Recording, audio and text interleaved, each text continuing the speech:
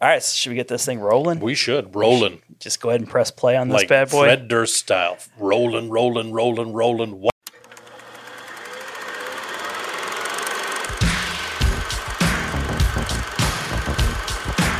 Inconceivable!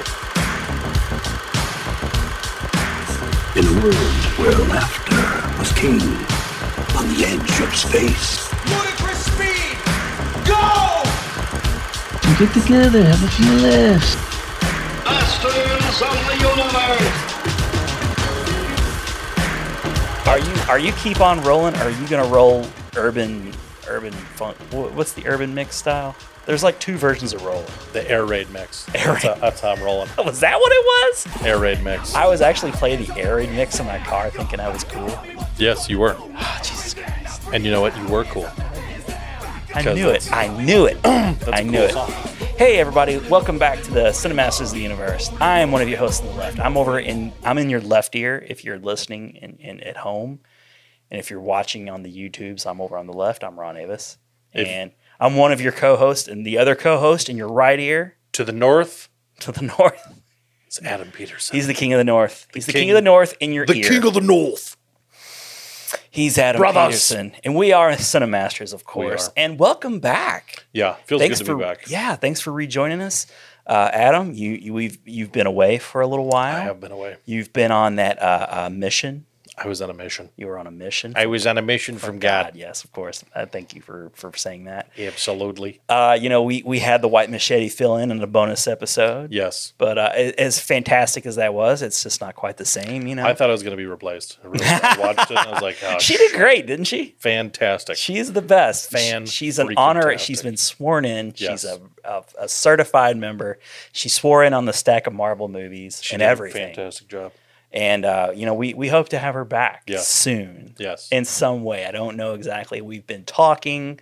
I asked her if she wanted to leave a message for the listeners, the viewers, and she just said that, hey, let everybody know that I had a good time. And I plan on being back. Good. So I don't know how we're going to make that happen, her being in a different area than we are. We only get her in special We're in occasions. quality assurance. We're she in- is in accounting. She's in accounting, and we, of course, are in quality assurance of the beaks and the feet, as we had established in the Yes. previous bonus episode. Bonus. But this is the 18th episode, man, and we're coming up on a year. I That think makes us fully legal. we're fully legal. We can head to the strip club now. Exactly. I was going to vote. Oh, well, you know where my head is at, where your head is Purchase cigarettes. We can also do that. at. You could purchase cigarettes and vote, and Fireworks. I can feel dim titties. There you go. Dim titties. That's see, this is it right here. This is the air raid. Oh, Limp Bizkit Air Raid. It's the rolling air raid vehicle. It's explicit. I just threw in a Little John there for no reason whatsoever. You can throw on Little John anytime you want. Oh, wait, it's been a long time. Oh, it's been too long. It's been a reunion episode. Babe, wait, babe, no! Babe, no! Babe, no!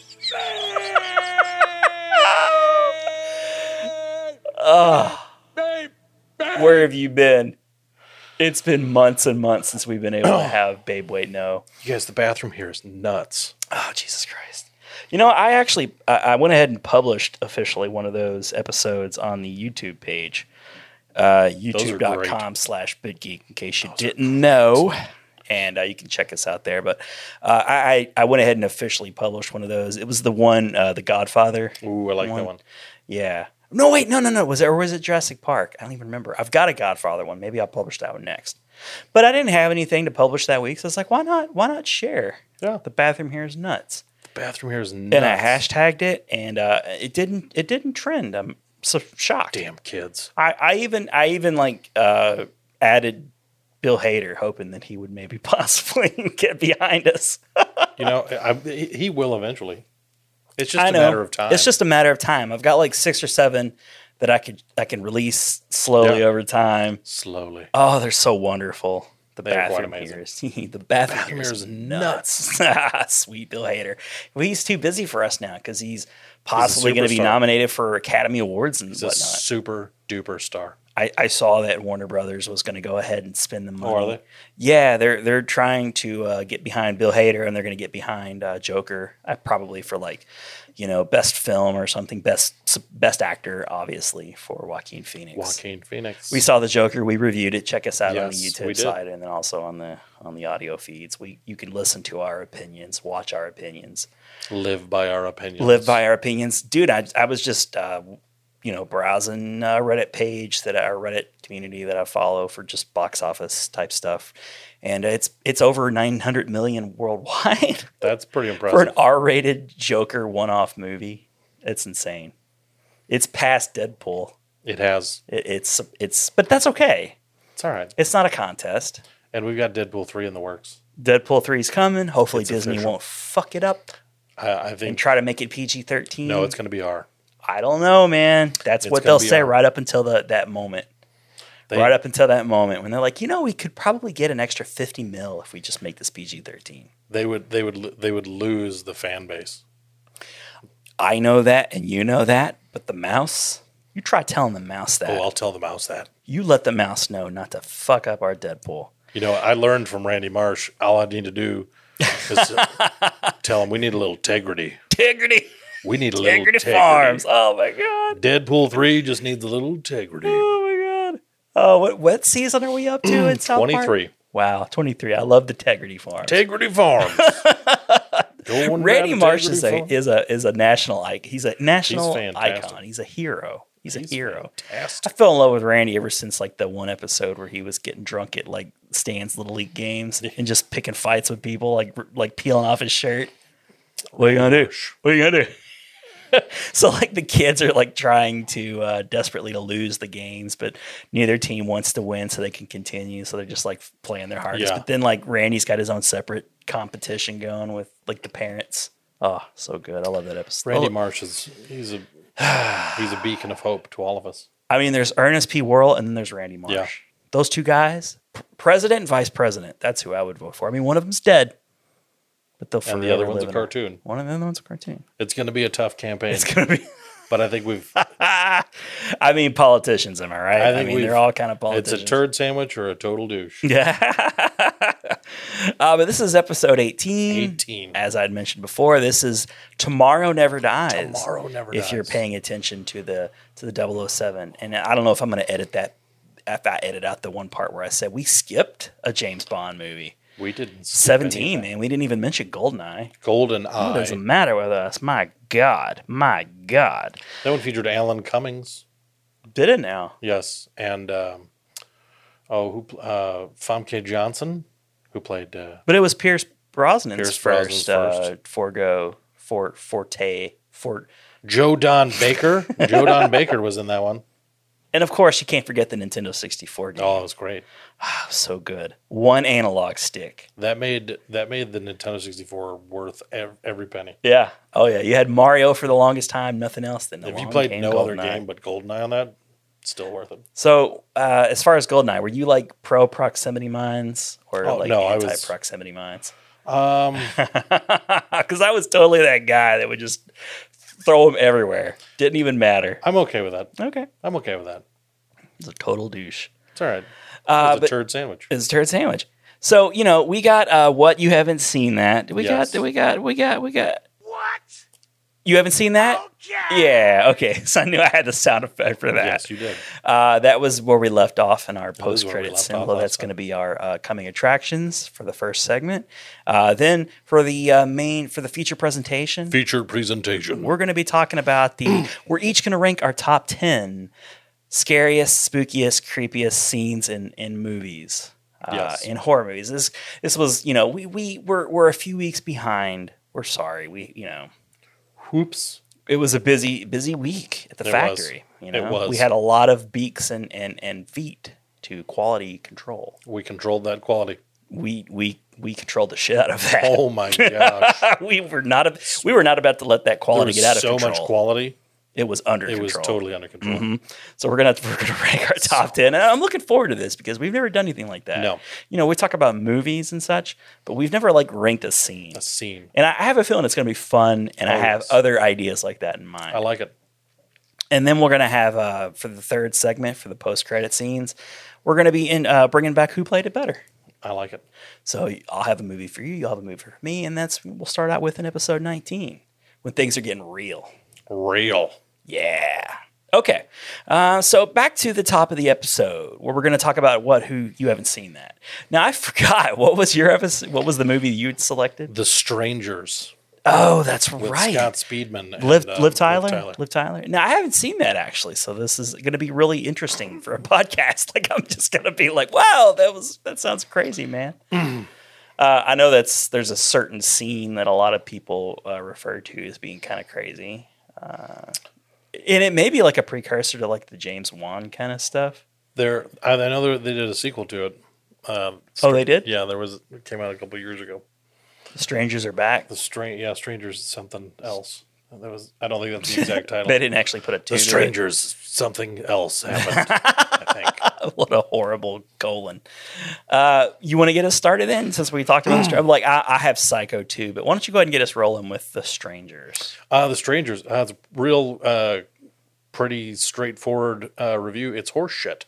Oh no! I thought it was supposed to be pretty good. I don't know if I watched a lot of horror movies. Yeah, in October. Especially this time of year.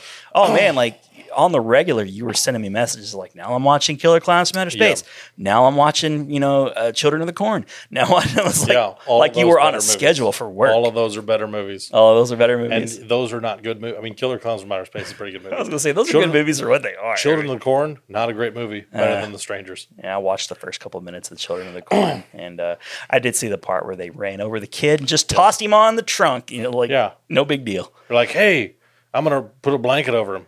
And here, you stay in the car. I should go investigate the corn. Or this crappy-ass town. Here, let's roll up the dead body, put it in the trunk. That won't be problematic. Oh, we're going to get lost in a cornfield in our car. What? Why would you do that? I don't know. I don't know. That deserves a... Oh, yeah, yes. exactly. I know. Exactly.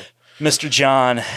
Mr. Big Little John. Little Big John. Yeah, I watched it, and I was hoping that it would... the basic premise is these two people...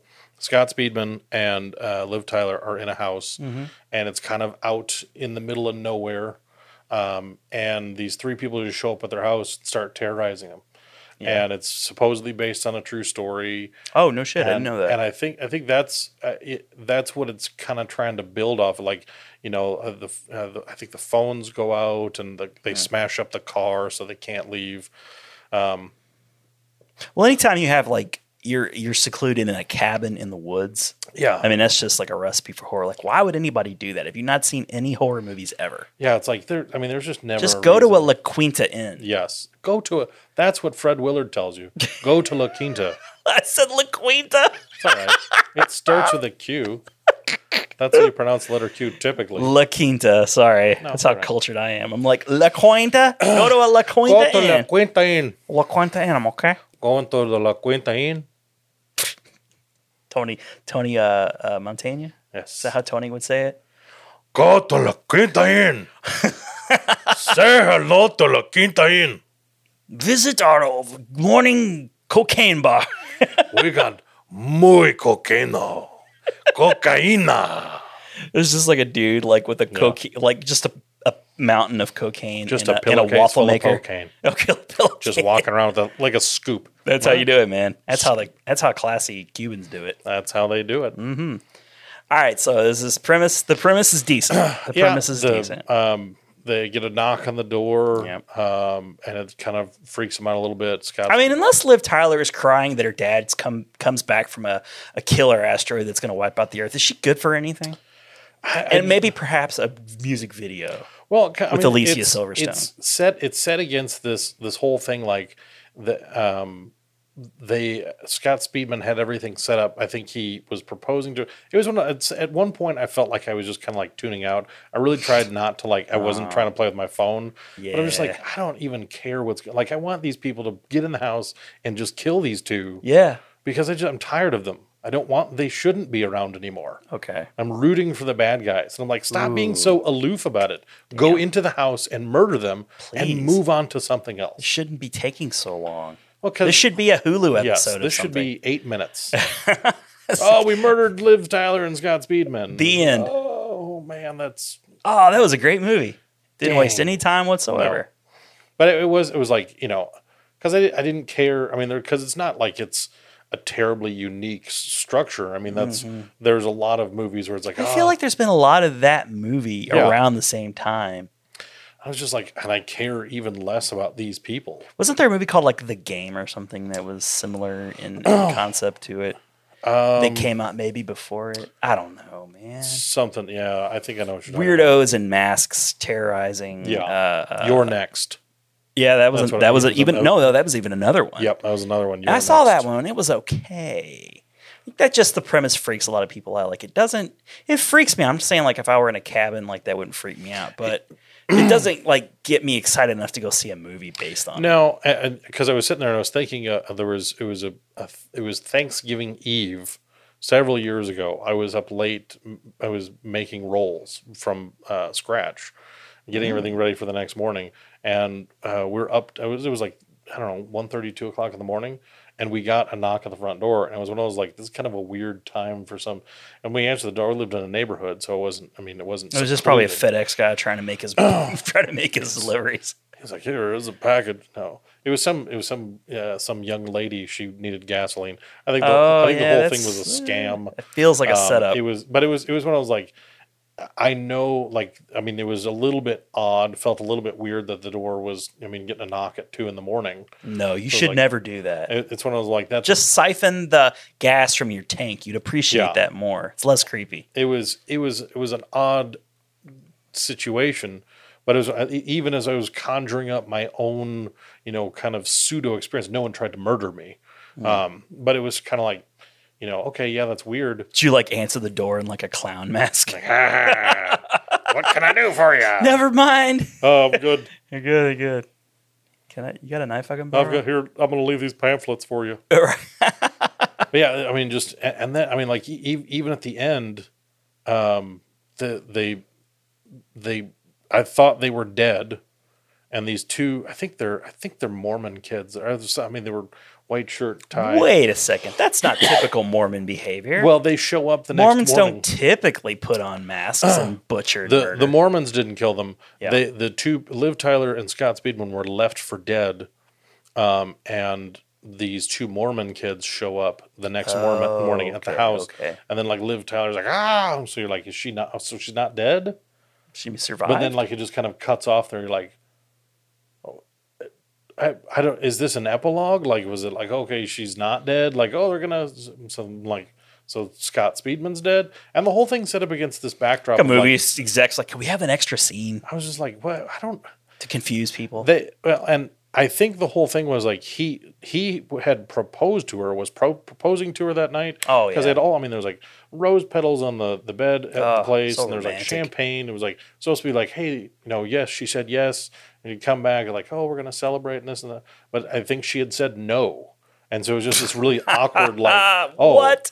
Okay, this failed. And now someone's trying to murder us. It's like, what? Yeah. What is That's why even you never going on proposed, here? guys. So, yeah. Be single for life. There's no point to it. You're just going to end up getting murdered. This is like an allegory of a single guy. Exactly. Like, this is exactly why you don't pop the I question. could totally relate to that. It's like, no. She's just going to say no, and then you're going to get murdered. She's going to say no. It's going to be awkward when you go back to all of the accoutrement, and then somebody's going to try and murder you anyways. Because as that old chestnut. Yeah. Oh, if I've heard it once, I've heard it 1,000 times. Oh, yeah. So sick and tired of reading about those stories in the paper. I could see the direction and what they wanted to play off fear-wise. Mm-hmm. You're alone, you have no resources, and people are trying to hurt you. Oh, but it was when I'm like, people are falling down as they're running through the halls. I'm just like, damn. Come on. I was like, that. So you weren't biting. You were just not having it, huh? I don't know if it's one of like, if I need to go back and rewatch it at some point. I bought it for $5-6. You should trust your instincts. But I was just God, this is really not like, because I haven't watched any of those Purge movies, and people seem to like those, but the whole I like premise the of it. First one. And I saw the second one. I was like, I am tired of this already. Yeah, I was like, I feel like it was just one of those. I think the first one had Ethan Hawke in it. Yeah, but it was similar. Yeah, like he had like the wealthy had like the safe houses or whatever. And I was just like, oh, it's the Purge. Everybody's gonna get murdered. It's like, really? If all rules are off, I'm gonna steal everything. Yeah. We're just stealing things. I'm getting a high definition Blu-ray player. Finally, I can murder all the people. It's like, what? Why? You should be going to Let's therapy. have some consequence-free crime. Yeah, just go steal a bunch of stuff. Yeah. Man. Think of how many things you could steal in 8 hours. A Tesla. You could steal a lot of stuff. You could. A Bengal tiger. Yeah. It happened. In the Hangover, they did it overnight. You could steal Mike Tyson's Bengal tiger. That's right. I've seen it do done. that. That was a thing. That was a thing. But then you'll get knocked out to the chorus of Phil Collins. But if I'm going to get knocked out by That's a Iron great Mike Tyson, song. That's the song I want to get knocked out to. Absolutely. So a big thumbs down for this one? That's disappointing. I was really hoping, especially because I'm like, oh, good, because it's one of those, I haven't seen every horror movie ever made. Yeah. But I was trying to think like, what, you haven't seen that? I'm like, well, I haven't seen Leprechaun in the Hood, but I don't really want to watch that. But now you wish it had. Now I kind of do. I think Yeah, he was you in the got to Hood save that twice and in space. And I didn't know he was in the Hood or in space. Yep. I didn't realize I think they made that. 7 of those Leprechaun movies. Now there were Homeboys. Wasn't there like a Homeboys in I don't know. There was like a ghetto version of one of those anthology movies that supposedly was pretty decent. but I never Tales saw. from the Hood. Tales from the Hood. There you go. I think they made 2 of those. Well, And there's Bones, where Snoop Dogg is some kind of evil demon guy. Of course, Snoop Dogg had to be involved. Of course. Any of those, I presume, would be better than The Strangers. Oh, that's to be expected, actually. 'Cause Snoop Dogg, I still got a good feel. Snoop D-O-double-G. Oh, yeah. But yeah, I would steer clear of The Strangers. I didn't find it to be all that. Other people may have enjoyed it. Maybe it's a different experience when you see it in theaters versus watching it at home. But It can. A lot of times you do have a different experience in theaters. And you have, going to see a scary movie in a theater with a packed audience that's on board with everything really can enhance a movie like this. Even The Bye Bye Man was better in theaters with, a crowd full of teenagers. And that was, I don't know if I've heard of that one before. It was not a great movie. Oh, it's got a great title. It's better than the Strangers. I can tell you that. Damn. I use this thing. What do you mean? I'm not sure I even know how to load it. But you said you used to hunt with your dad. No, I never did. It was something I said.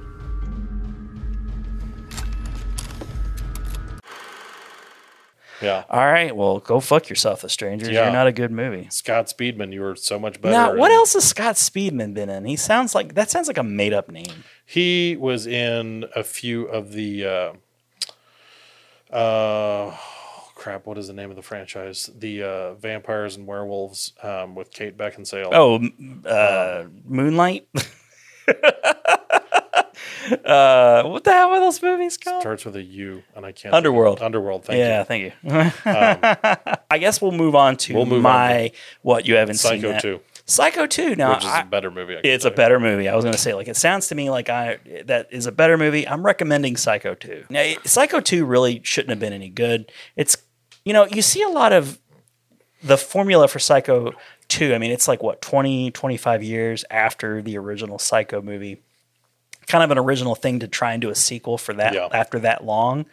You see a lot of that nowadays, like with Rambo and Rocky and you name it. There's been a lot of attempts to capitalize on old franchises, years later, like 2-3 decades later.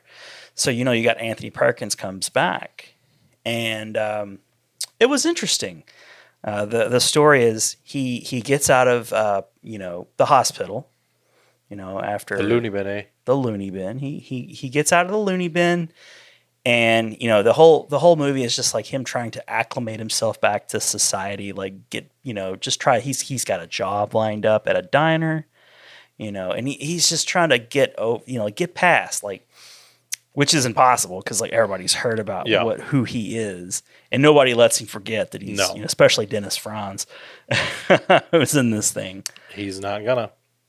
It's not going to let it happen. And I was pleasantly surprised with Dennis Franz. He plays a pretty good a-hole. Yes. He's pretty decent at that. Die Hard 2. Die Hard 2, right? The Cop. Mm-hmm.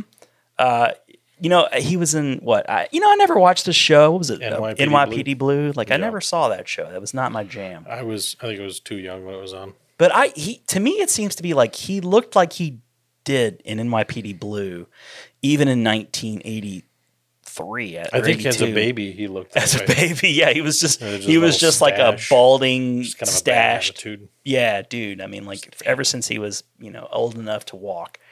But yeah, so Anthony Perkins, he's just trying to get his line. He comes back. He's out of, and you got Robert Loggia as he's playing a doctor, Yep. Dr. Loggia. And, From those orange juice commercials.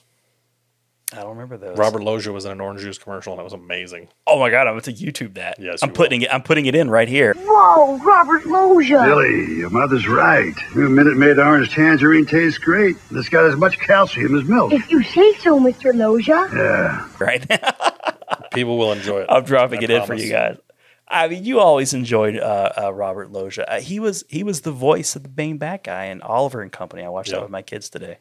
Oh, good. Yeah, they liked it. And I was Billy like, Joel. Billy Joel, that's right. And Bette Midler, she was in that as well. And Joey Lawrence. Yes. Joey Lawrence, he was in that. But yeah, so so here's what I'm going to ask you. Like, was Anthony Perkins a big star in anything else other than Psycho? I think that was really his namesake. Was that it? Because I think Did he never really shake that role? Even when he was cast in that, I think they had bigger names at the studio. Oh yeah. But Hitchcock wanted Anthony Perkins. I think he may have handpicked him. Yeah. He's got a real classic movie star kind of look to him. He's a pretty good actor. Yeah. I enjoy Anthony Perkins. Kind of reminds me a little bit of, It's a Wonderful Life. Jimmy Stewart. Jimmy Stewart. He's Yeah. got like a similar build and everything. So, the whole movie is just, it's an interesting movie because it's set up to make you believe that he's just going crazy again. Yeah. And in comes is it Meg Tilly? I think so. Jennifer Tilly's sister? Yep. I didn't even know she really even had a sister in the movie biz. But lo and behold, and I was looking her up. She was in The Big Easy the same year. Yep. So she had a pretty awesome start. Yep. Really, Jennifer Tilly didn't do anything until, Bride of Chucky, I guess. Let It Ride with Bound Richard Dreyfuss. That was a big one for her. That was the first movie with the what was the Matrix guys?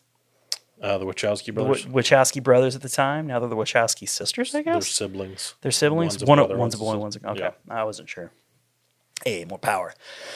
But yeah, Meg Tilly plays this girl who works at the diner. Who he gets his job now. He's still the owner of the hotel. Yes. The Dennis Franz is the manager, whom he promptly kicks out almost immediately for. He's sort of running it in a shady manner. Yes. That not up to snuff. Not up to snuff. So he gets kicked out. Meg Tilly's sort of a friend of. They kind of become buddies. Yep. And it turns out, this is a spoiler. She's kind of setting him up from the jump to befriend him. She kind of, she acts as if she doesn't have a place to stay. So he's this, kind of nice guy. He wants to show he's not a killer, not a murderer.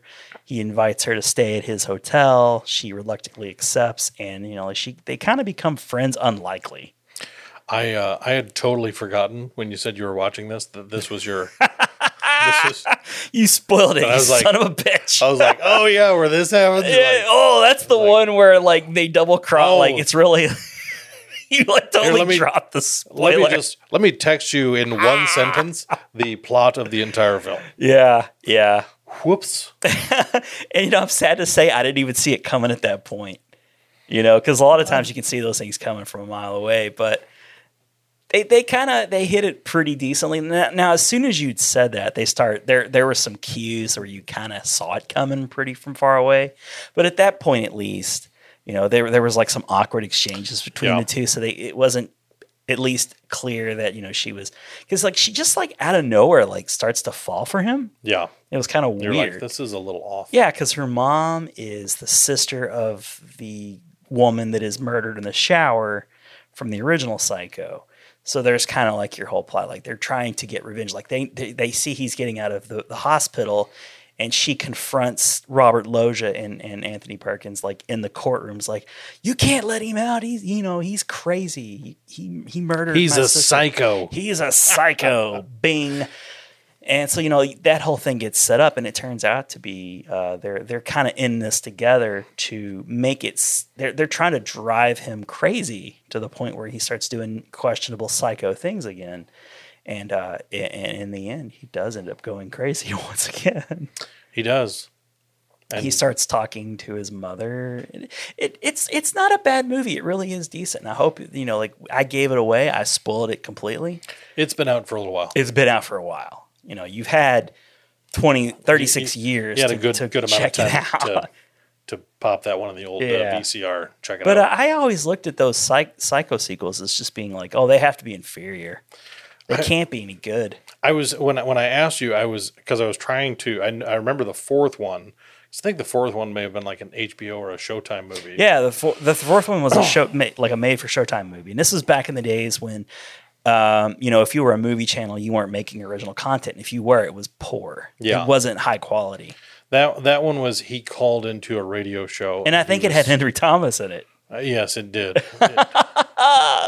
Patron saint of the podcast, Henry Thomas. Ass. He's a horse's ass.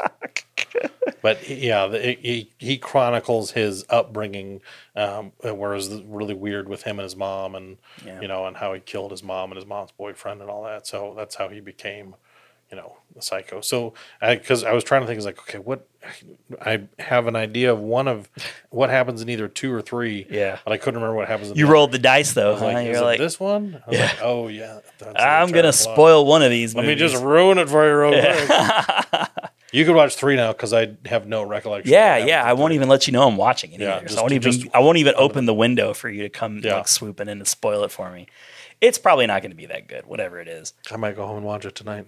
But Psycho 2 was fine. Yeah, it was an enjoyable movie. I liked where it kind of it had a nice twist. It really did, and the performances were decent, and you get to see Meg Tilly's naked body. There you go. If you're a fan of movies with peepholes, there's a good peephole scene in this movie. Too bad you don't get to see Dennis Franz or Robert Loggia. That would have been even better. The both of them together in the bathroom, feeling each other. Oh well, feeling each other's hairy bodies. Yeah. Just getting down on each other's mustaches. Well, Robert Loggia didn't have a mustache. God, man, I love Robert Loggia's voice. It's a great voice. It's the most soothing, gravelly voice ever. Yeah, it's a great voice. It's fantastic. And the man can play a dance on a large floor piano like nobody else. Nobody's business. Yeah. He'll convince you to drink orange juice too, I promise. I want to check out those orange You're gonna juice love commercials. It's funny to see people who start in these orange juice commercials. Like there's one. It's not an orange juice commercial, but there's a wine cooler ads from the 80s that starred Bruce Willis. Well, I'll be darned. They're awful. I can see that. They're like a Bartles and James type wine cooler, but just Google these Bruce Willis. What were they called? Oh, Jesus Christ. Seagulls, golden wine cooler, seagulls, golden wine cooler, it's wet and it's dry, golden wine cooler, my, golden wine cooler. It's bad, but it's so good. And he was in like 10 of them. This was like right around Moonlanding. This is pre Die Hard. He was kind of a crapshoot in the early to mid 80s. But he's charming as fuck in these things. He was wonderful. I mean, yeah. Hudson Hawk was a great film. Blind Date with Kim Basinger. Basinger? Did he say that? Oh. Yeah, those. It's fun. You got your Jason Alexander in the McDonald's commercial where he's like singing and dancing and he's got hair. Yep. Thick, luxurious locks of hair. Just Ben Affleck, Burger King. I did not know there was a Ben Affleck Burger King. There's a Ben Affleck Burger King. Wow, that's great. That's great. I can only imagine how douchey he comes across in those commercials. He's a little douchey. I bet. He's a little douchey. That's kind of his brand. He's a younger guy, but he's a young douchey little Bostonian. Douchey. Yep. Little douche. Little douche. Is that his name? Is that was it? He's in the Little credits Douche. of credited Little Douche. Credited as Little Douche. Do I have to be a little douche in the IMDb? Yes. They had IMDb back then. Anyway, Psycho 2, it's Check it it's out. a recommend. It's, Good. not the greatest movie, not even close, but sounds like I enjoyed it more than you enjoyed The Strangers. The Stranger is just like, please, somebody kill somebody soon. You're all I have in this world.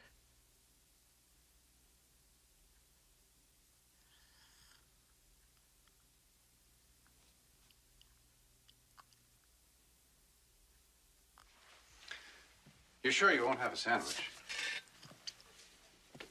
Pardon?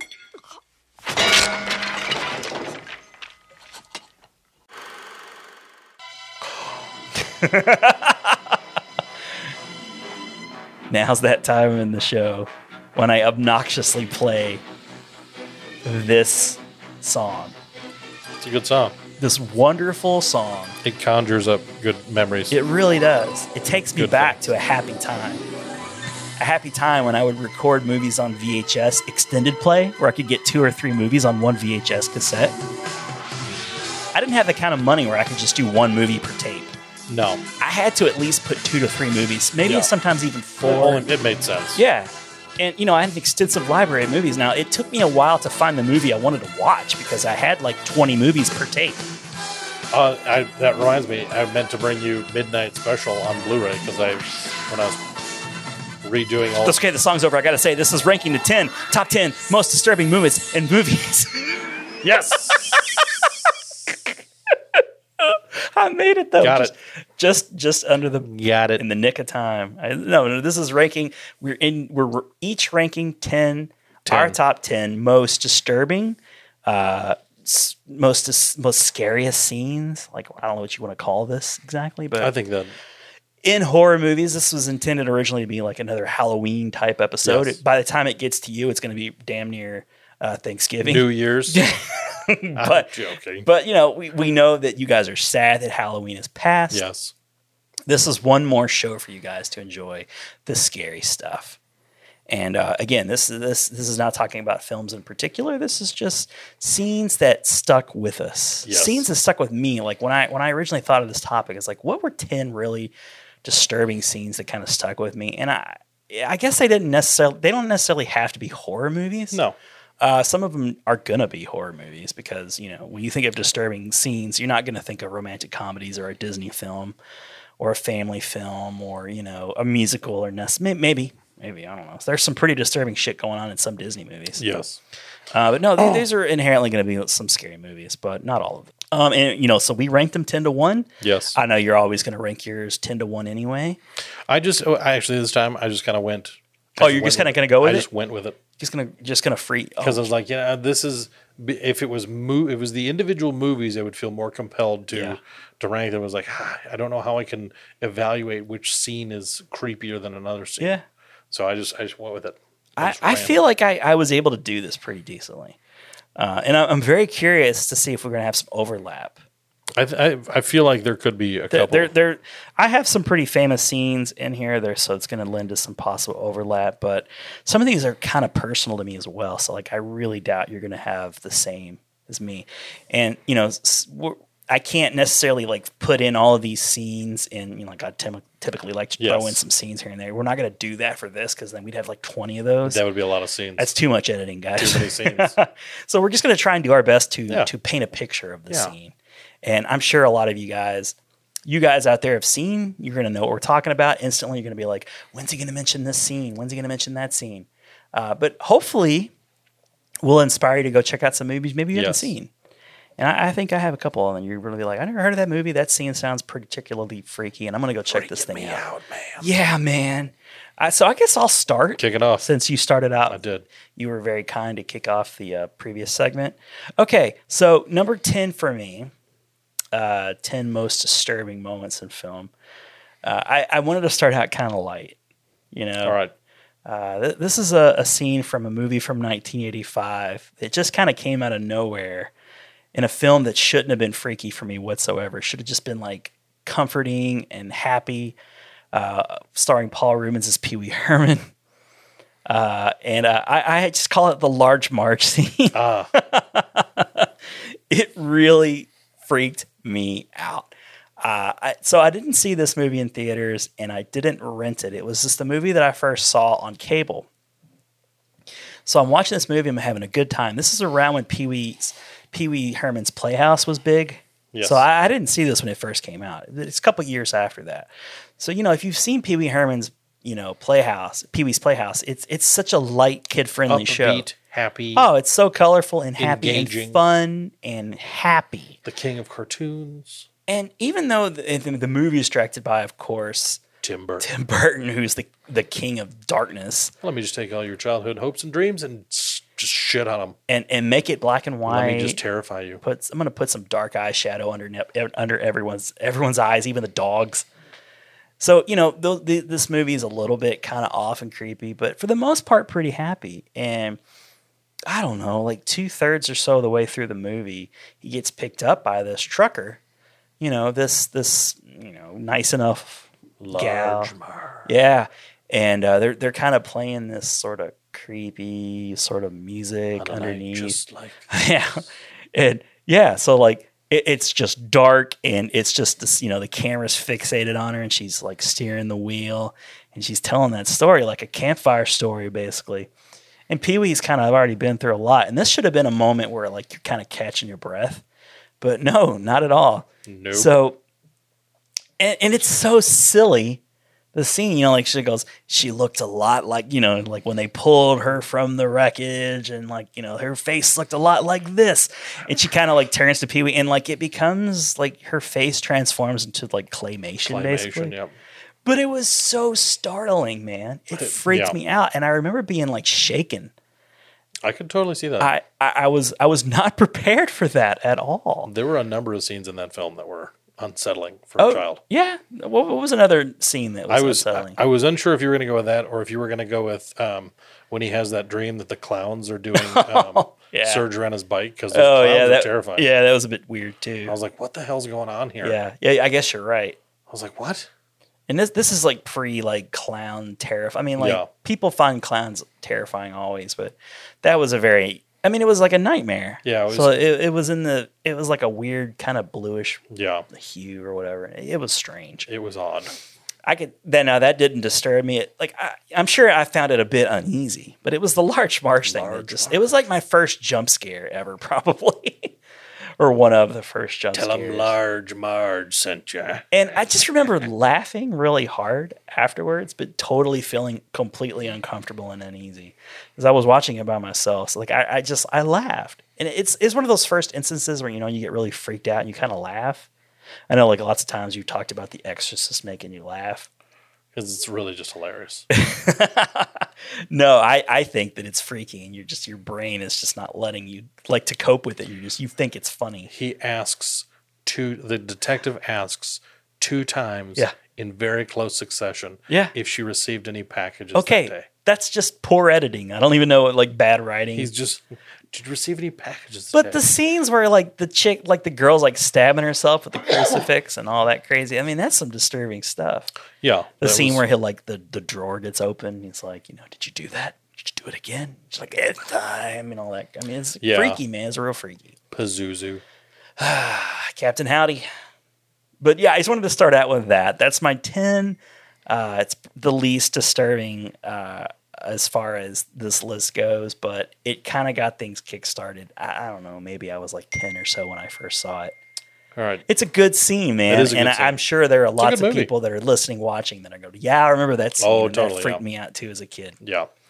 All right, Adam. What's your number 10? I'm gonna go with a similar kind of thing. It was from when I was a kid. Okay. I think a lot of mine are from when I was a youth.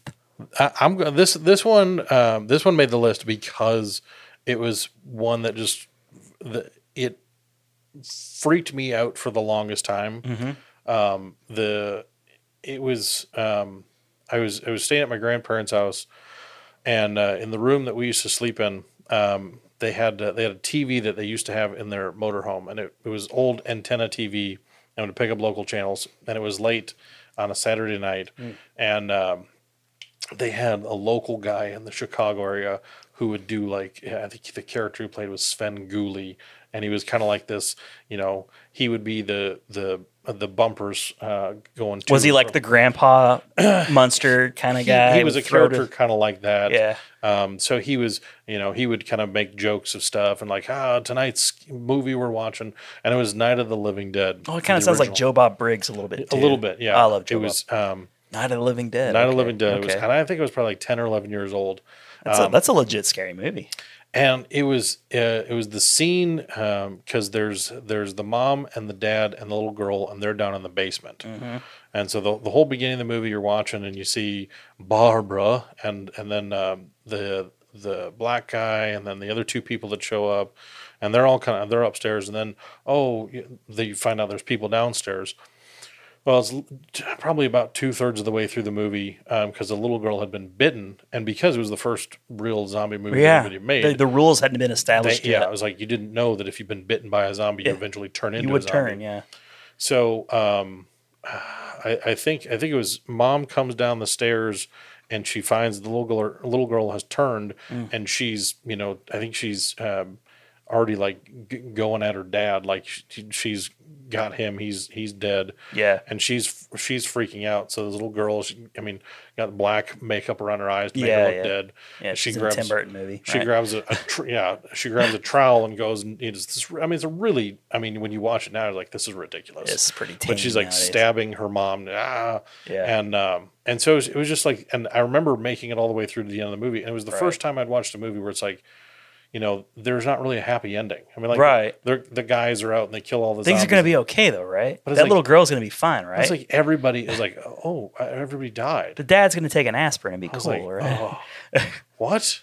Yeah. And so it was one of those like, as a kid, it was that fear that like, okay, there was no way to stop all of the zombies. The zombies just kept coming at the house, and it was like, so it was that scene. And I remember the Sven Gulli guy was making a joke. He was like, no, I said towel, bring me a towel, not the trowel. It was right after she had stabbed the guy. Yeah, and that's fun. It was like, that doesn't make it any better. I just watched this girl stab. You're like 10 years old. Eating her dad and then stabbed he her. made a pun. He was making it's a friendly pun. I was like, your pun did not make this any less impactful, sir. Yeah. But yeah, that's a hell of a start right there. That was the first scary movie I watched as a kid that I was just like, this kind of stuck with me for a while. It's like anytime you were like, I gotta have this more.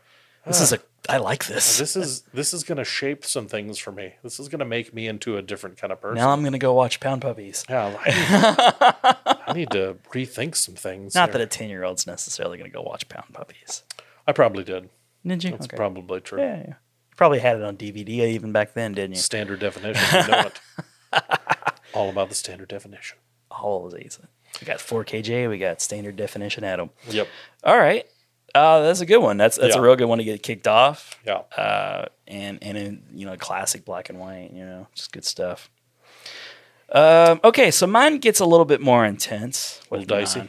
Yeah, just a little bit more. So, I was thinking about that movie, Signs, and how well it was, the scene where the like Mel Gibson's telling the stories. And I'm sorry if I'm ruining a scene for you, but maybe I've seen the film. So yeah. So like, there's that scene where the aliens are surrounding the house, and how like impactful that was to me watching that in the theaters. But I was thinking about a scene in a movie that actually probably did it better in years before that, and that was the movie Close Encounters. Yep. And this a scene that really freaked me out as a kid. I couldn't have been more than 7 or 8 watching this on cable once again, HBO, just ruining my life. Later, it introduced me to like movies like Hard Bodies, where I got to see nipples and butts, so that was good. But, there you go. But at first, it introduced me to scary movies, and the scene I'm thinking about is there's like a mother and a kid. And it's been a long time since if you think about the movie, you think about Richard Dreyfuss. Yes. And, like him being obsessed with the mountain, and he's got the mashed potatoes, and there's the scene where he, like the spaceship, the lights are like racing down the street, and they're all kind of enamored with it. And it's Steven Spielberg, so it's got that Spielberg kind of charm going for it. But they're in the middle of this damn thing. There's a scene where aliens are surrounding this town, like a house, not too different from the house in Signs, where they're kind of in a rural area, like, and so like the lights are, and again, it's like 80s practical effects too, so they don't have the benefit of flashy. Nothing too flashy. So there's like, like flashy lights, and like it's clear that aliens are touching down, and they can kind of see you. They're looking outside, and they see, like, you can see what they're reacting to what's happening. And you're watching a movie called Close Encounters, so you know what they're seeing. And so like they close the door, and she's trying to like protect her kid, her like little kid who's like, I don't know, 5. Yeah. From the aliens. So like they bar up the doors, they close the windows. And the aliens are persisting kind of similarly, and as it was in Signs, where they're kind of on the roof. There's a similar scene where like they're kind of on the roof making noises.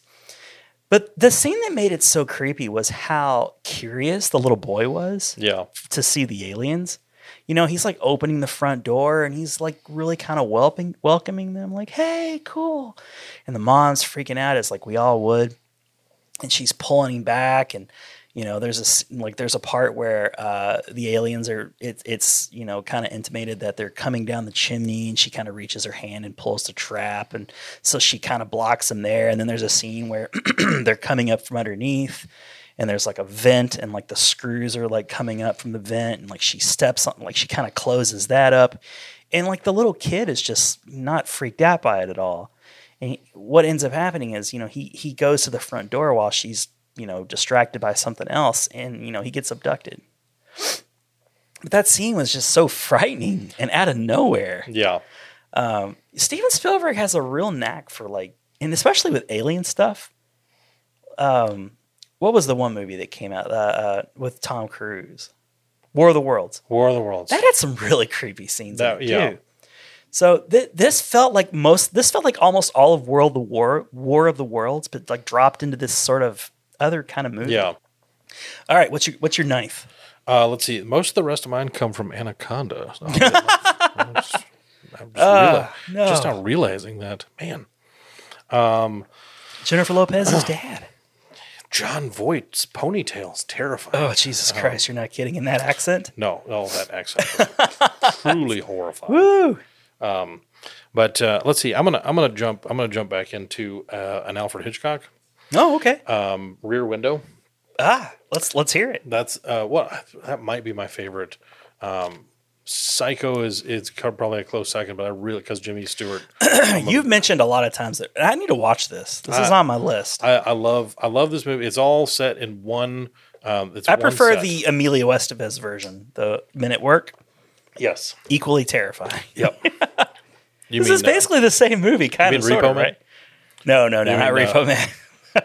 That movie is disappointing. Interesting, but disappointing. This one, Rear Window. He's a photographer. And he's got like a broken leg. He's got a broken leg. Yeah. The Simpsons really kind of they did it when it was in the episode where they got a pool. Yeah. And Bart broke his leg. Oh, that's right. Yeah. And because he broke his arm like skateboarding or something, probably, right? I think he did he tried to do the jump off of the treehouse. Yeah. And he broke his leg the first day of the summer, and so he was holed up for the rest of the summer with his broken leg. And I watched that episode. Had no idea what he was even parodying at all. Simpsons was good at that. Oh yes. So Jimmy Stewart, he's a photographer, and he's got his telephoto lenses. And he's just kind of he's stuck in his apartment, and he's just kind of watching the world around him, and he gets obsessed, and he thinks that this guy across the way is into some nefarious business. Yeah. And so his girlfriend. I forget who plays her. Blondie Blonderson. Yes. Yeah. I believe so. Yeah, it was her. It was one of the big names of the day. Sure. But and then he had kind of Cloris Leachman. Yes, it was Cloris. She was great. He had warming those sausages. He had a buddy that would stop by, and then he had like a nurse an older lady that was his nurse, and they all kind of got sucked into this idea. You know, they're kind of helping him investigate at times, trying to figure out what's he up to. Sure. So he thinks he's convinced these people that these other people that there's some nefarious things going on. Weird. This has happened and that's happened. And couldn't you just see like getting sucked into that? Oh yeah. It's a very realistic type of premise. Yeah. He's just watching this and he's stuck inside. He can't go anywhere, and his imagination's just running wild. Imagination's just running wild. So it's towards the end of the movie. He sends his girlfriend. She's going to go over there and she's going to go into his apartment and she's going to snoop around for stuff. Yeah. And I think she's looking for the wedding ring. And so the police get called. Raymond Burr, who played he was the guy. He was also Perry Mason. Okay. But he's the guy. The suspected murderer. He's the suspected murderer. Yeah. And Jimmy Stewart's sitting there, and it's a real quick exchange. Yeah. His girlfriend's over. The police are there, and they're talking to her, and she's talking to a police officer. She's got her hands tucked behind her back, and she knows that Jimmy Stewart's watching, and so she's pointing at her ring finger where she's found the ring, and she's put it on her hand. Oh, giving him the signal. Giving him the signal. Yeah. Well, as she's doing that, Raymond Burr is watching her and realizing what he's like, what's she doing? Why is she doing the signal? And so he realizes that she's signaling somebody. And you just have this quick moment where all of these things have been happening outside of this event. Like a slow burn up to it. Yeah. And all of a sudden, Raymond Burr is looking directly at you in the camera. And it's just one of those like he knows. Oh shit! Because Jimmy Stewart's like, turn off lights, and he's trying to back up and and that's leads into the final where he comes over and. Another movie that this sort of pays tribute to is that Disturbia. With, Yep. Shia LaBeouf, and David Morse. Yeah. Oh yeah, but that scene's been done a ton of times since then, I'm sure.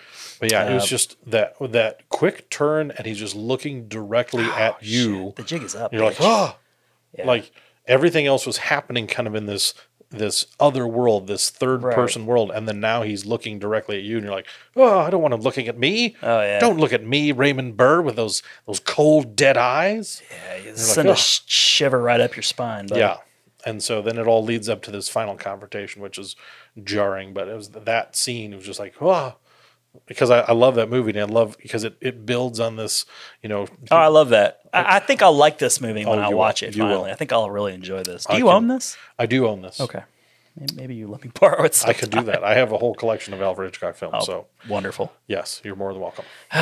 Okay, that's my number 9. I'm always happy to hear more about this movie. All right, so number 8 for me is a movie that I know it's been documented you're not a fan of, but there's this one scene in particular I think that really redeems the movie. And the scene is just called like Devil at Your Back. And it's from the Annabelle movie. Okay. So the scene I'm talking about the first one? Yeah. Okay. The scene I'm talking about is towards the end, I think, where the girl, she lives in this apartment building and she's down in the subfloor, the basement floor. And it's dark and it's gated off, kind of fenced off and creepy. And she's looking for something. And the scene is set up so well. Like it just builds in intensity. And then suddenly out of nowhere, this carriage, like stroller, kind of comes rolling out of nowhere. And she does the thing that you would not want to ever do and you hope she wouldn't do. But she kind of wanders over to it and looks. And there's just like a blanket, but something's making a noise. And then she gets grabbed on the hand by this kind of charcoaly, dark, non-human hand. And she, of course, panics and freaks out. And she runs back all the way to the elevator doors. And she's doing that thing where she's hitting the buttons so the doors close. And it does this thing like I don't think's ever happened. Maybe they did it in Aliens, and I'm not quite remembering. But she gets the doors to close, and almost in every movie, like you just go up the elevator. Like there's that tense scene where like something's chasing, like the T-1000 is like chasing, and like it's just barely misses. So she runs the elevator. She gets the doors close, and then like after a moment, the doors reopen on the same level. Like, shit. So she's like hitting the button again, and then the doors close again. And then there's like another beat, And then the damn thing's open a third time. And you're like, oh my God, she's fucking dead for sure on this third time. But no, like, so what she does after this time is she panics, she flees the elevator, and she runs to the staircase. And she's like, frantically running up the stairs, like 1 floor, 2 floor, 3 floor. You don't know what's behind her. Something's chasing.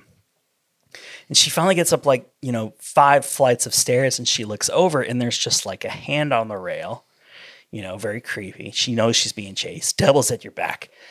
So she goes up another flight or 2 of stairs. And at this point, she looks back, and at the bottom of the stairs that she's, on, like she's at the top of the stairs, she looks back, and there's this really shadowy devil. It's not lit well, and it's so creepy. It's creepy as fuck. Bright yellow eyes.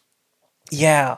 Now, but then they do something, they kind of ruin it. Like they show they don't trust the audience, I guess, to be frightened by this. So they do like a quick flash close-up of the devil's face. And it's scary and startling, and it's fine. She runs back into her apartment, slams the door. And that's the end of the scene.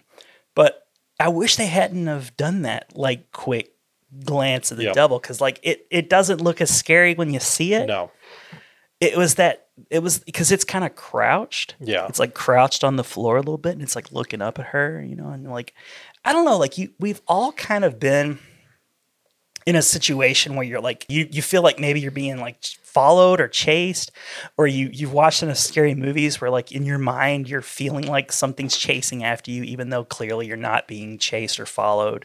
And you want to like look back over your shoulder, and it's almost like you kind of want something to be there to freak you out, but you know what I mean? Like every time when you're a kid and you go downstairs to the basement, even if you had a finished basement or whatever, it's like you got to turn the lights out. And like you do that sprint up the stairs. You're like, I don't know what's down here. Oh, you imagine there's something just below your feet swiping just at you. trying Like to get you. I've done that a million times in my life. He's there. Bronson Pinchot. He's just hiding. He's hiding in your basement. No, but I love that scene. Like everything about that plays on that fear as like a kid where you're being chased up the stairs, and it sets it up so well with the creepy baby carriage and the elevator scene, like not closing. And like, so it's accumulation of all of it, but then just to look back and see that she has in fact been chased. I mean, she knows she's being chased because she got grabbed on the arm. But it was so creepy. And this is a recent-ish movie. So like it had an impact on me. Now it came after the Conjuring. Yes. Like that opening scene of The Conjuring with the Warrens and the doll, Annabelle. Yep. That was so creepy and well played. So you were really, really excited to see that they're expanding the universe. Yes. And the series has gotten better. And that movie, I'll admit, not the greatest. It's okay. It's up there around The Nun. Like it could have been so much better. Could have been better. Could have been better, and it did get better. Okay, and it's right. Still okay, but that scene, that sequence of events just really got me. Yeah. So that's my number 8. Devil at Your Back.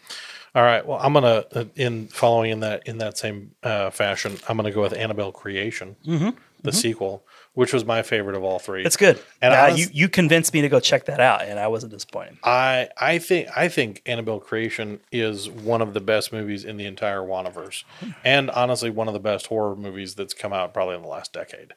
I rewatched the whole thing today just because. Oh wow! Did you know? Because just the scene that I picked out is where Anthony LaPaglia, who's the dad of the little girl that died at the beginning, who owns a house, and they're letting the girls from the orphanage, they're staying there with them. He's just found out. It's probably about halfway through, maybe a little bit past that. He's just found out from one of the girls that the girl with the bad leg has gone into their dead daughter's bedroom and has opened the door where Annabelle was. And so he's having these revelations. Is this the one that had the dollhouse? Remind me. Yes. Oh God, that was a good scene. Oh, it was one of those, like, there's so many good scenes. Yeah. Because one of the things that I loved about the whole movie was, I feel like this is one of the first movies where they really started using the dead space, like the background. Yeah, because they didn't do that a ton in The Conjuring, did they? The first Conjuring. And they good point. They really used that well. They used the music well. And Even it involves kids, yes, which always like heightens things a lot. And it wasn't heavy on jump scares, but the jump scares that they used were really good. And the scenes in the barn towards the end were really scary. Where the lights are flickering on the car and the scarecrow's kind of starting to come to life, and you see it just in. Oh, you're making me want to rewatch this. It was. I mean, it's such a good movie. I picked the scene where Anthony he's carrying the crucifix around that he's just made. Yeah, and he comes into the house and he walks past the dining room, and Annabelle the doll is sitting there at the head of the table. So he walks into that room, and then the girl who was in the wheelchair at the time that has been possessed by that same demon at this point. Right. You see him and Annabelle kind of in the foreground. In the background, you see the wheelchair wheel up, and you see her stand up and kind of walk, and and she confronts him, and she's talking to him, and it's this totally creepy moment.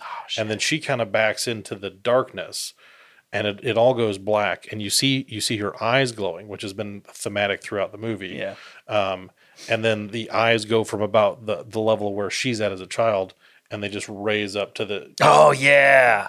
And then he's holding this cross, and he's staring this thing down, and it's still concealed in the darkness, and one by one his fingers start bending the wrong way. Yes. And then they just find his corpse and they're like, okay, that's where you say, all right, guys, not time for bed, but let's get the F out of here. Yeah. I was like, okay, all right, girls, let's get ready for bed. No, the guy was just, I mean, he was killed in the house. Murdered, yeah. Something killed him. In a very unnatural way. Yeah, he's not just, he must have fell weird or something. I think it was a blood clot. No, his whole body is like drained and his fingers are snapped the wrong way. I was like, you need to leave now. Didn't the movie kind of give you like a strong kind of Pet Sematary vibe where you're like, they're inviting the spirit, because like the girl dies so tragically in the car, like hit by a car. Sort of like Pet Sematary. Yes. And very similar. A very sweet kid. And so they like invite her into this thing. And like they got the diary that they find and that like lets them know that she's there. Yep. It's really well done. Came home. Really well done. I was actually, were you saying that? Like I was thinking that line that John Lithgow had in the new one is like, sometimes dead is better. Yeah. I was like, that's the whole thing. Is like, no, if they hadn't messed and brought this. Oh yeah, it's not the same kid. It's not the kid. They never it's not come the back sweet the girl. So yeah, that there's a lot of great scenes in that movie. I think if you're on the fence for this movie, like if you saw the first Annabelle movie and you were like, it's okay. Yeah, I agree with Ron. That scene was really good, but for the most part, is kind of by the numbers.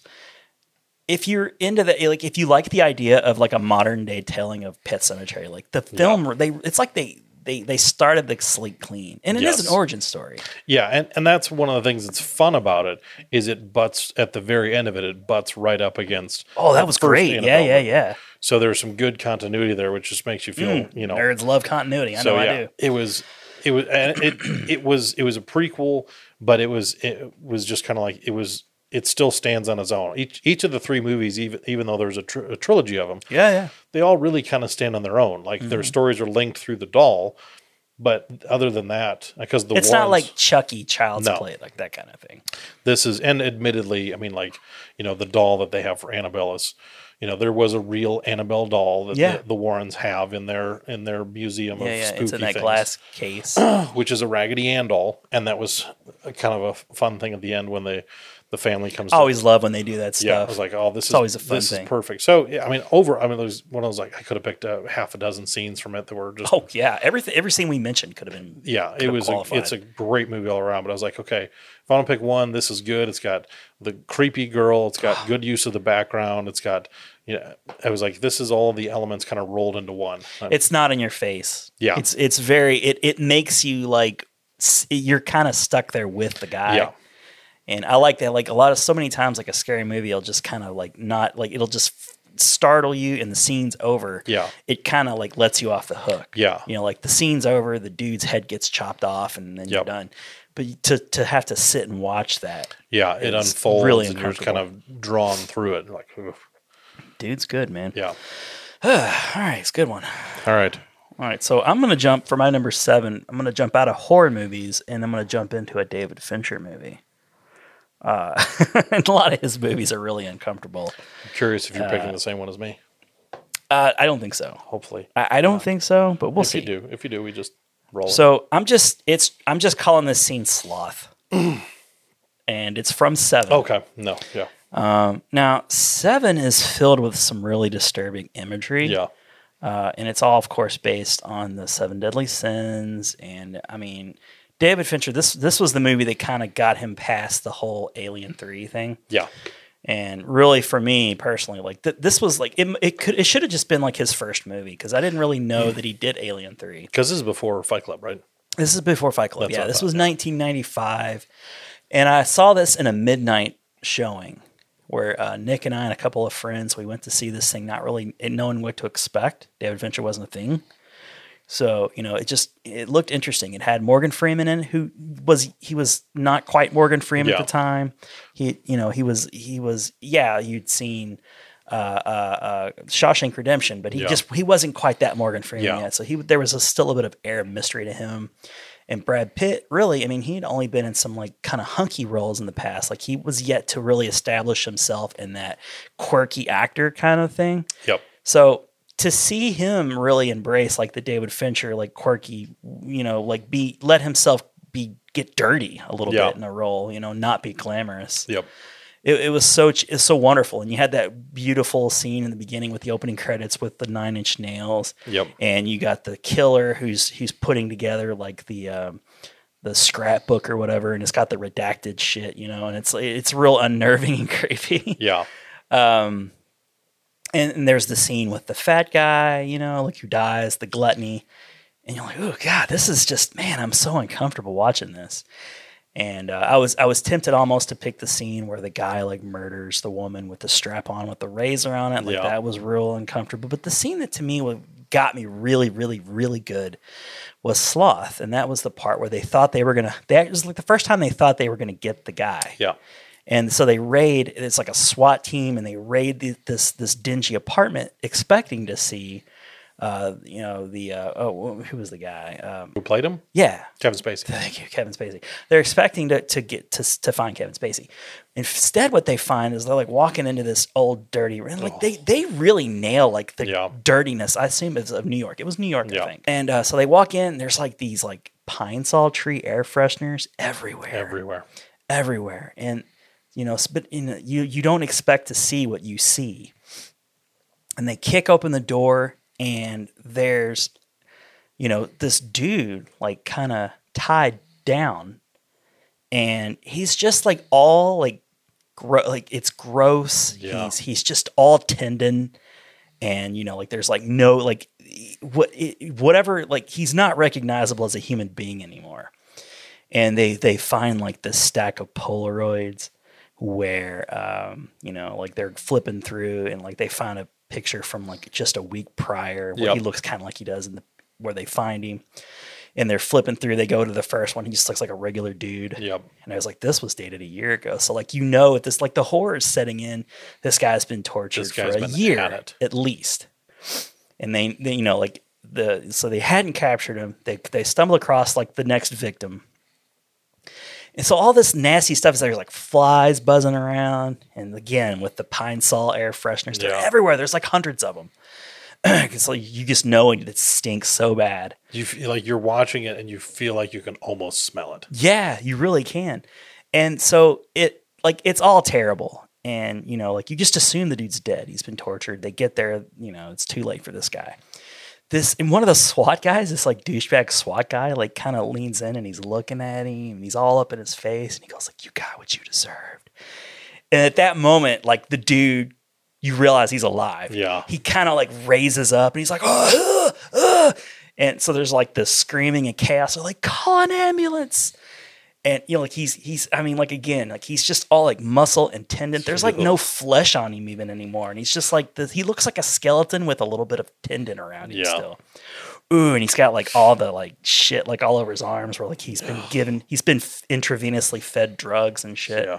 Oh my God. It was such a creepy scene. And I feel like that was like the height of it, like you still had the Kevin Spacey scene where they find him, and then the whole box scene where they cut off his wife, Gwyneth Paltrow's head. That is a classic movie, dude. And it really is. If you haven't seen 7, I mean, David Fincher's done a ton of great movies since then, but Seven is still my favorite. It just nails like he set the bar high. Oh yeah, I mean, because it was disturbing on so many levels. I think Zodiac is really up there with it, and I think even to a lesser extent, The Girl with the Dragon Tattoo is kind of up there too. But man, Seven is so good, and the sloth scene of all the scenes, they're so upsetting and disturbing. That's the one that caught me the most. Yeah, because it was kind of a jump scare. Yeah, but it was totally earned. Yes. So anyway, that was my number 7. All right. I'm gonna keep piggybacking. Since you're going David Fincher, I like that. I have a David Fincher as well. Let's go. And this is from my favorite David Fincher movie, Zodiac. I know that's your favorite. It's awesome. I love the movie Zodiac. So damn good. It is. There have been a number of times where I have watched it from beginning to end and started it over a second time and just watched it. And it's almost 3 hours long. It's a fascinating story, dude. It really is. I've listened to podcasts and read listened to audiobooks, all dedicated to the Zodiac because it's so fucking crazy. And he took a lot of flack because what he did was he went from the Robert Graysmith's position on everything, which he did a lot of research, but it was still Lee Arthur. Was it Lee Arthur? Arthur Lee Allen. Arthur Lee Allen, who was one of the primary suspects. Yeah, but I mean there were a handful of guys that they had that were primary suspects, but he went with and I thought it was some of the criticism was really undue simply because. It's like you can't. I mean, there's no end to this story, so it's like you kind of got to pick a position and roll with it. Right. And what he put together was you can't be wishy-washy on the fence about it. And the cast that he had, I mean, Robert Downey Jr., Jake Gyllenhaal, Mark Ruffalo, one of his early big films. He had the guy from the Drew Carey Show. Yes, who played Arthur Lee Allen. Yeah, he was fantastic. That is his seminal role to me. I joke that I think of him most from that, but he kind of scarily embodied that character all too well. I mean, even down to some of those supporting roles where you had Elias Koteas as one of the sheriffs, Jack Mullinex. You had Donald Logue. Who played the guy in the basement? The movie theater guy. The posters. Bob Vaughn was the character's name. Okay. It was the guy that, oddly enough, he did Roger Rabbit's voice. Oh shit! Are you kidding me? No, I did not know that. There's a fun bit of trivia for you guys. But speaking of, that is the scene that kind of ruins Roger Rabbit for me a little bit. that is the scene that I absolutely love from that movie. It is so incredibly. Is that creepy. your scene? That is the scene. Okay, I'm sorry. Please, no. Please set it up. That was a great segue. Ooh. So, great scene. Jake Gyllenhaal plays Robert Graysmith, who's a cartoonist turned pseudo writer. He writes. He encrypts. He decrypts the initial message. Comes up with a crypt key or whatever. Yeah. And so he's obsessed with the story. He's obsessed with finding this guy. And it's before he's really on the Arthur Lee Allen track, and he's running down this lead that he has about these movie posters. That had been showing at a theater, and I'm trying to think who the suspect was that they were going after at that point. It was the guy that out in Vallejo. They really liked the restaurant guy. No, there was a waitress. I'm getting my facts. But he was running down. He had found a guy. He'd gotten a tip. And he had found a guy that had supposedly had a film canister, that had been stored. The suspect that he was after, Bob Vaughn, was the name of the guy that was storing this. So he goes, he meets up with Bob Vaughn, and it's this rainy night, and Bob Vaughn picks him up, and they go back to his house, and it's raining, and Jake Gyllenhaal's a little bit frantic by this point. He's really kind of sucked into this whole, I'm tracking down, I'm going to find the Zodiac. He's really laser focused. Yes. I mean, he doesn't even really realize that he could be possibly walking into danger. Yeah. At all. He's just ready, willing, and it was like, oh, yeah. So he goes in and he's talking to this guy. I love the whole amateur detective aspect of it. It's great. And I mean, even the setting, it's like, I don't. He's so good in that role. The rain and the thunder and the And so Yeah, it's San Francisco, so it's very dark and gloomy and cold anyway. So he's in this guy's house, and he's talking to him about this. You got a tip about a film canister. He's like, yeah, I had it, but he came and he took it back. Yeah. And he's like, oh, do you have the poster? And so he's like, yeah, I think I do. And he's like, let's go down to my basement and check it out. And one of the things that they had gotten up to that point that was a Zodiac thing was, that he had a basement. And the line that Jake Gyllenhaal has that I love is like, not a lot of people in California have basements. And I do. Yeah. And you're just like, oh, this is creepy. This is so creepy. I love that scene too. So they go down into the basement. And because I can't remember if it was before or after they go downstairs, because he's saying, no, he wrote, we've compared the writing on these movie posters, and it's the closest that we've had. I think he was already downstairs. So at some point, he kind of showed his hand a little bit too much at that point. No, we're onto this guy. Yeah, and we think we're gonna find. He's like that. I've matched up the handwriting, and the handwriting on these posters is the closest we've had to the Zodiac letters yet. Oh my god! And he's so amped up because he thinks he's finally on like a real lead here. Yeah. He's like, I do all the posters, and you're like, and then at that point, like, he starts to get really creeped out. Oh, yeah. And you immediately his like look and demeanor like, changes to ice. And so he's thumbing through this notebook of when they showed the most dangerous game at this theater back in the, in whatever year it was he's looking. And you hear footsteps overhead. And he's like, yeah, are we the only ones here? Is there anybody else in the house? He's like, and he's just not even paying attention. He's like, all right, yes, the most dangerous game. He just keeps talking. And he's like, and just the whole thing is so unsettling. And then he's like, do you live alone? He's like, yes, I do. And he's like, oh man. And so he ends up busting out of there, runs back. He's like, no, I'm good. Yeah. He just wants to get out of there. Oh yeah. His fight or flight kicked in big time. And he tears up the stairs and he runs through the house and he gets to the front door. Yeah. And the front door is locked with a key from the inside. Yeah. So he's like, I can't get out. In a lot of situations, like the person would have been too polite to leave and it would have died or something, like he instantly flees. Yeah. He just, and the guy comes upstairs and he unlocks the door for him. It's just super creepy. So weird. And he just tears off into the rain. And he's like, for all intents and purposes, like he may have narrowly avoided being, captured and murdered. Right. But like the scene is just so perfect because, and what I like about scenes like that is the whole thing from kind of start to finish, the rain is kind of playing. So, it has this momentum that it builds, and you get to this point where you're like, oh. I like it because to that point you're so optimistic because you're like kind of on this journey with him. Yes, like you're so anxious to find out more. Like you're on this lead with him, but you're along with him. You're not aware of the danger. Like suddenly he realizes he's in this spider web. You're like, oh, And you have this revelation at the same time. Oh, at the same time. Oh, get out of there, man! You got to get out of there. It's now. perfectly it's perfectly acted. It's perfectly like the music and the score is perfect. Nothing gives away too early in the scene to get like away. It's good stuff, and it just lingers. Like it lingers to all the way up until that moment when he tears out into the night. He tears out into the rain, and he's free and he's okay and he's safe. And you breathe that sigh of relief. But like the whole time, you're just like. And you're like, I don't know if he's going to make it. I don't know what's going to happen. Right.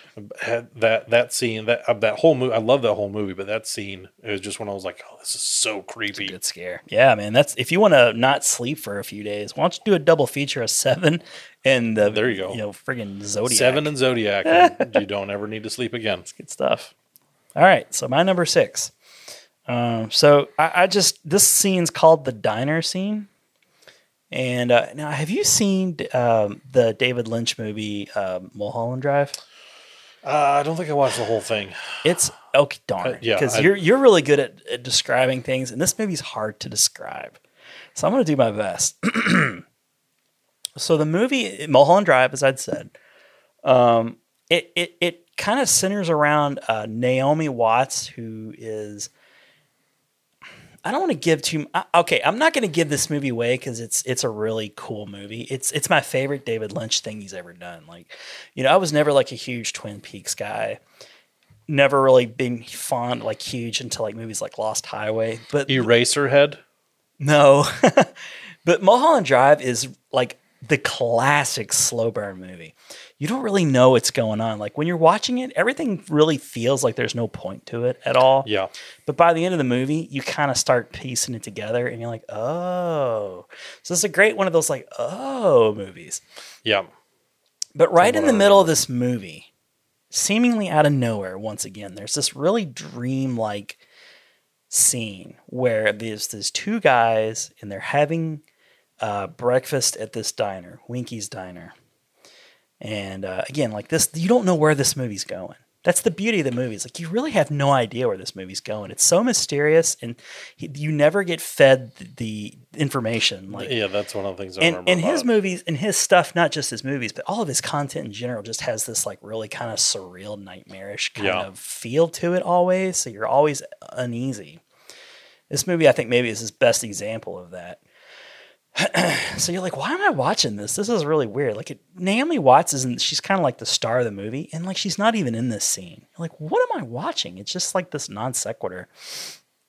So it's a real dialogue heavy scene. There's these two guys at a diner, broad daylight, nothing threatening or scary happening at all in this diner, other than it's a David Lynch movie, and you're not really sure where this thing's going. So this guy's having this conversation with another dude. Don't know who they are. And so the one guy is saying like, you know, I have this nightmare. I have this dream of this woman, this nightmarish beast, this thing, you know, and it lives behind this diner.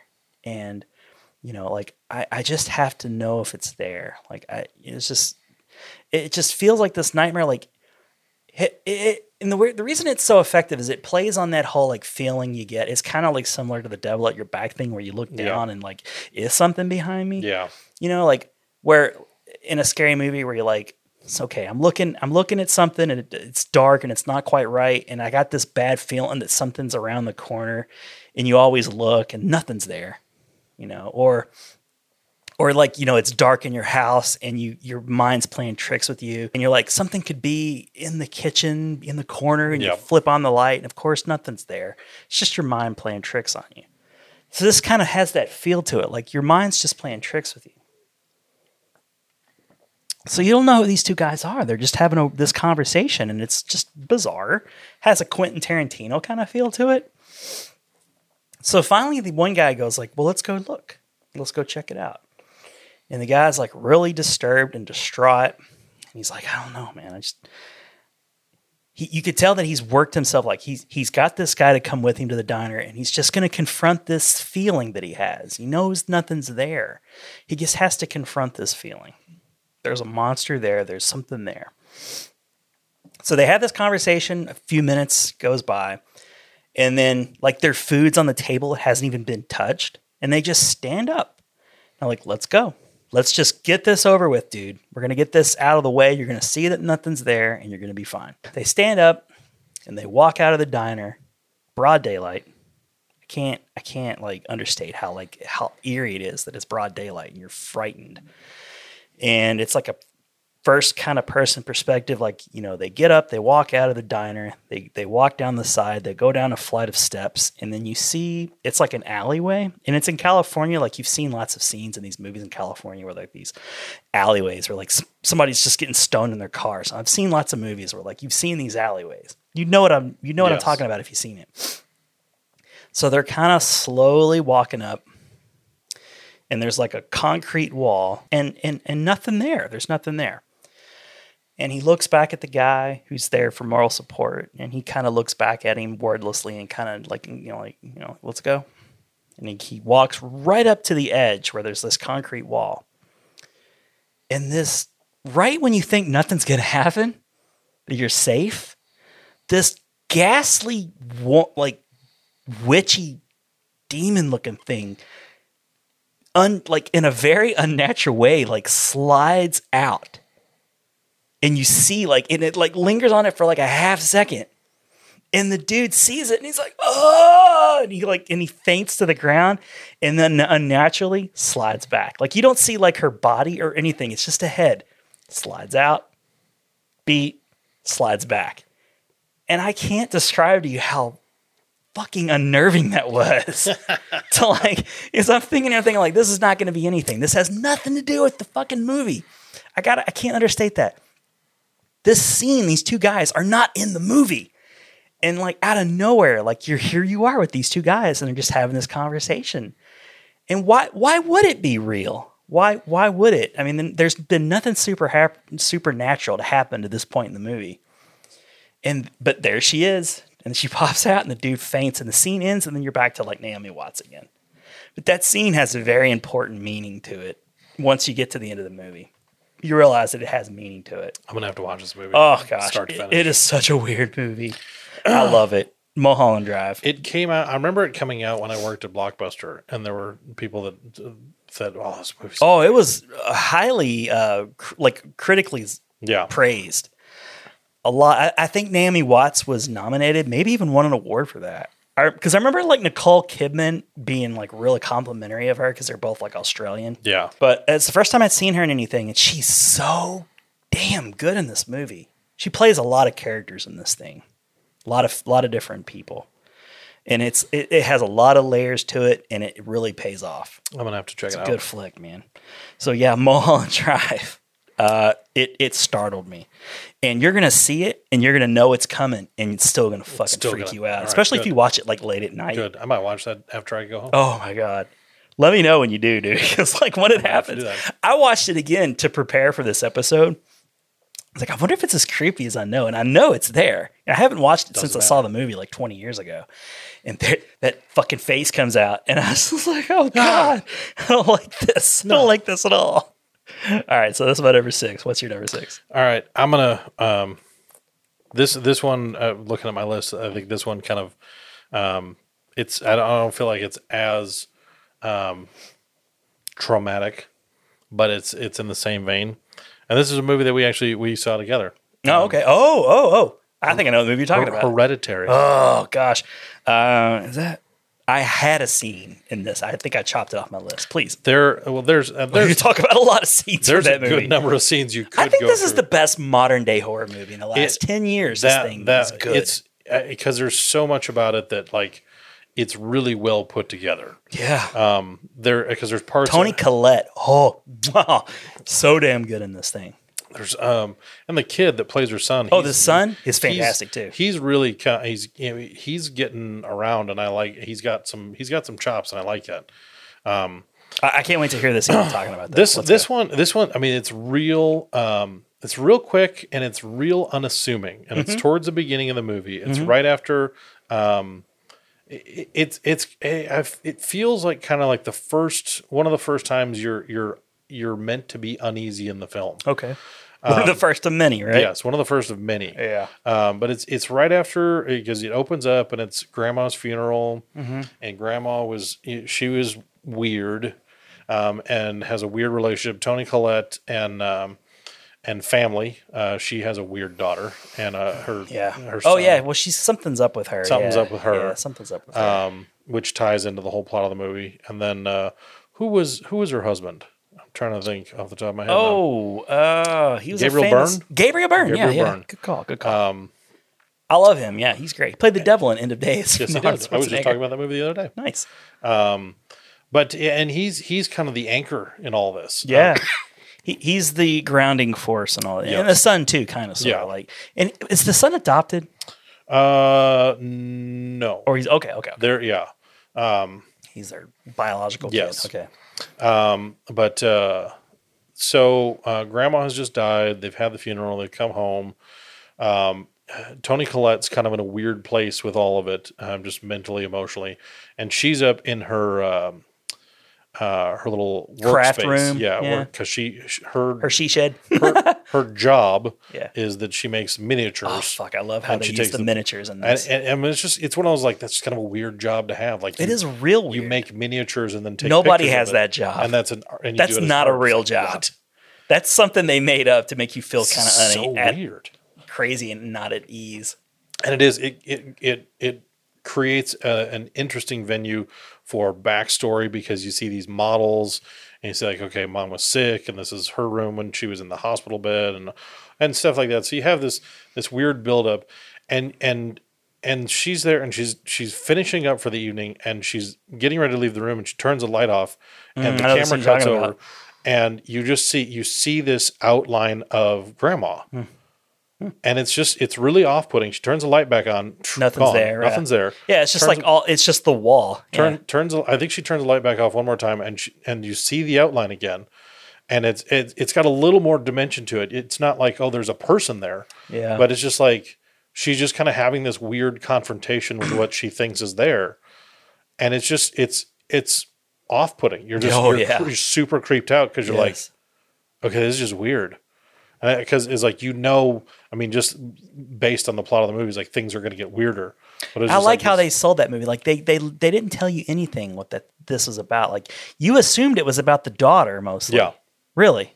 And but yeah, there's so much more to go in that movie. And the thing that's really funny to me, down to the weird naked smiling guy. That guy's fantastic. Fan-freaking-tastic. I can't wait to see him in more shit. Well, the thing that's funny is because I watched Midsommar.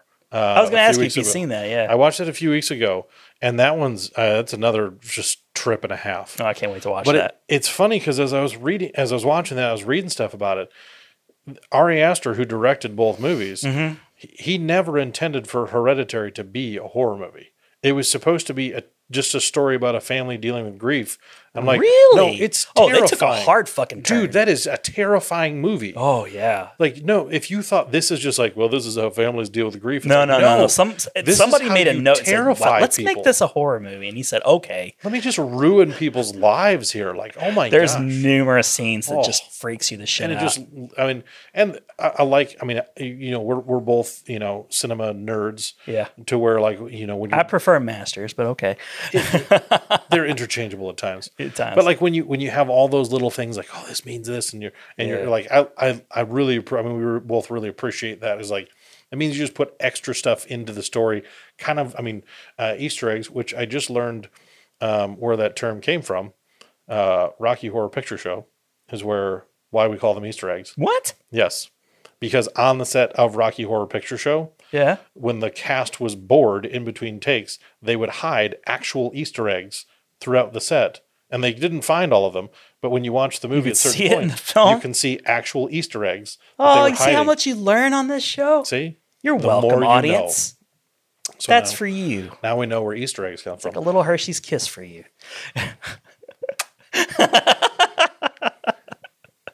Oh, shit, I think that really fits in with the whole creepy motif here, too. Yeah, it is a little creepy. That could have fit right in with Hereditary. There's at least a dozen scenes in that movie that you could have talked about. And the scene that we could just sort of count it as an honorable mention, was going to be the scene where, like, the daughter gets her head lopped off. And the son has that just amazing acting where he knows that her fucking head is lopped off because she stops talking, and he just sort of like the camera never gets off his face, and he's just sort of like, and I think he like says something back to her to like see if she's there, no answer. Then he just drives home. He just in this like car. Panic. Yeah, he parks the car and goes. He walks into the house and gets under the covers and goes to bed. And then the scene I was going to mention was when like when Toni Collette discovers the body, and but the camera doesn't show that. It shows like the kid in bed sleeping. Yeah, just like, and you hear the horror. Oh, and then it cuts to the funeral with the small. Well, no, it cuts to the like maggots on like the head. You see the head, and then after that scene's over, smash shot of the maggots all over the head. It cuts to the funeral. Oh gosh, that was going to be in my list, but I took it off. But that scene, because I remember you like messaging me like randomly one day, going, watching this on video, you can actually appreciate this scene a little more. Like I guess you could kind of tell a bit better. Yeah, the outline of the grandma.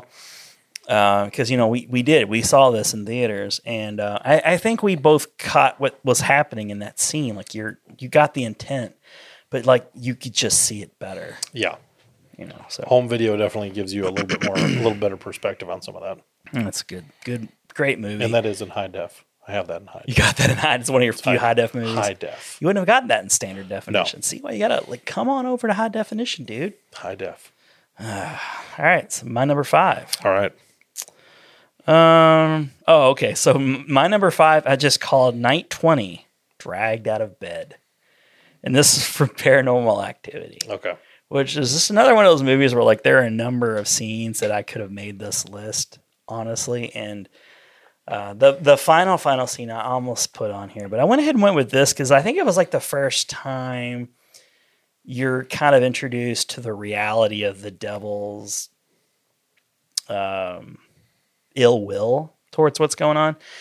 There were really creepy scenes leading up to this, like the burning of the Ouija board and the footprints, of the hooves.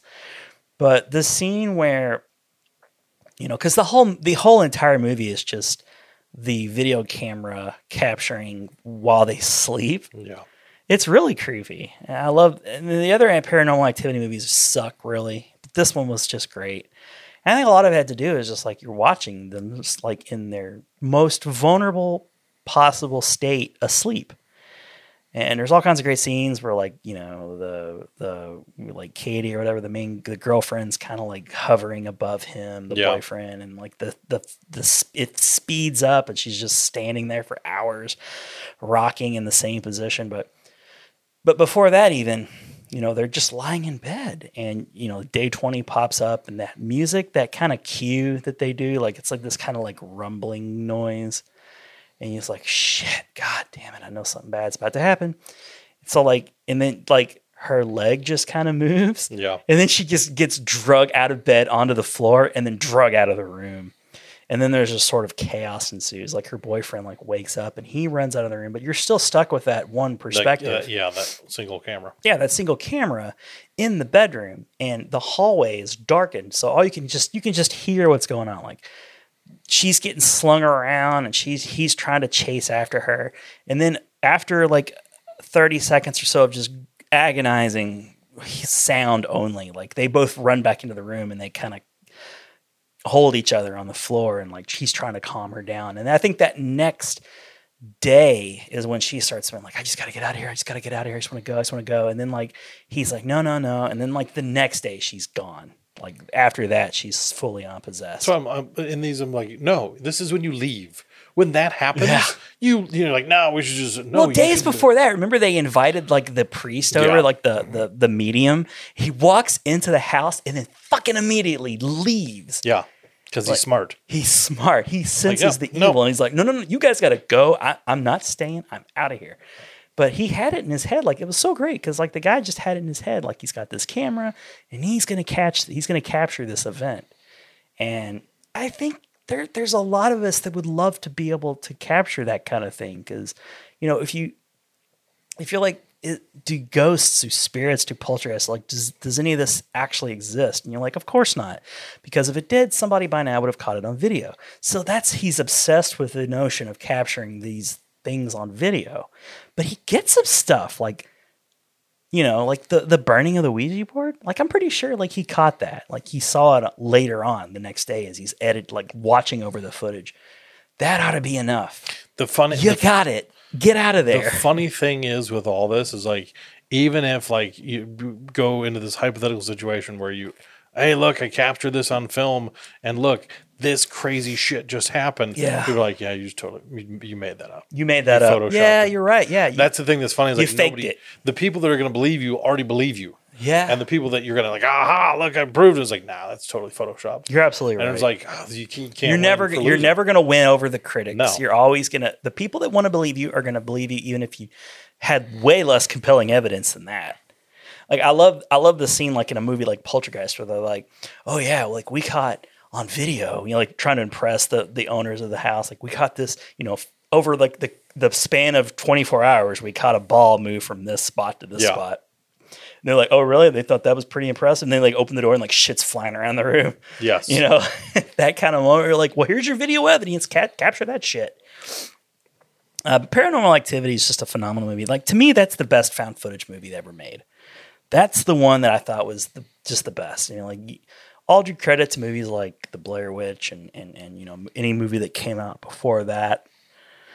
I feel like I was doing some research and like movies like Cannibal Holocaust, like those are like your real actual first found footage movies because it's like a documentary. Is that is that the one that was done in Spain? It has a different. Is that the one that's Quarantine? Or is that a different film? It's a different film. No, Okay. the one I'm talking about is it's like a film crew, and like it's real controversial because the actors actually killed like several animals like in real life. Oh.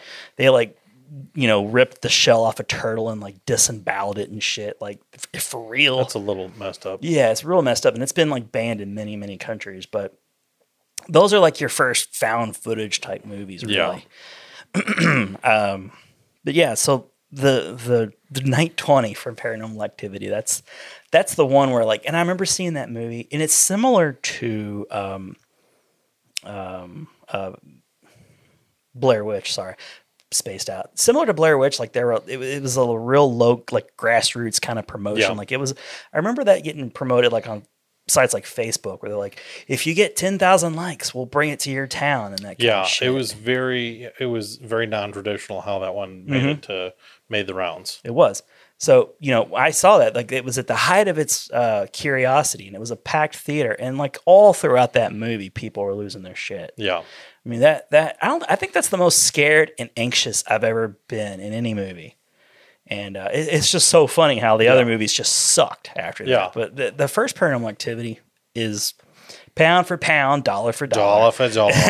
maybe the scariest damn thing I've ever seen. Myself, like if I had seen a movie like The Exorcist in the 70s when it came out, that might have been the thing. But for me, in my generation, like Paranormal Activity might have been the one. You'd have to get past the comedy on The Exorcist. It's hilarious. It's hilarious. Your cunting daughter. All right, what's your number 5, sir? This is fun, man. I really dig this. Number 5, this one I think matches up with that as closely as I can. Okay. Because it's I guess this is a pseudo found footage kind of movie. Okay. It has that element, but it's not a found footage movie. Sinister, the first Ooh, Sinister. yeah. We got the snuff film type stuff. Ethan Hawke, he's a writer. He moves his family around from house to house where murders happen, writes a story about them. So weird. And so they move into this house, and everything up until now has been, it's murder, so it's not like it's, super happy. It's very strange how he would put his family through something like that. But there's a particular kind of difference to this. And he's, it's been a couple years since I've watched it. I haven't seen it since it first came out. It's, the first one's good. The first one I really enjoyed. It's funny, the guy that plays, Grown Up Eddie, James Ransom, in, It Chapter 2 is the, okay. He's the deputy. He's in both Sinister and Sinister 2. Okay. I don't think I've seen Sinister 2. Sinister 2 is not as good. Okay. They tried to kind of just, What is it about Ethan Hawke? He'll just come in and be in the first scary it's like, movie, this one's and good. then I'm out. And the first one was really pretty good. I enjoyed it. Oh, I did too. I forget the name of the ghost, the evil entity that. What it would do is it would get to one of the kids in the family, and it would kind of through them the kid would end up killing the rest of the family, and it was funny. Again the theme kids. It was funny because I remember watching it. I was watching it I saw it on. I didn't see it in theaters. I was watching it at home.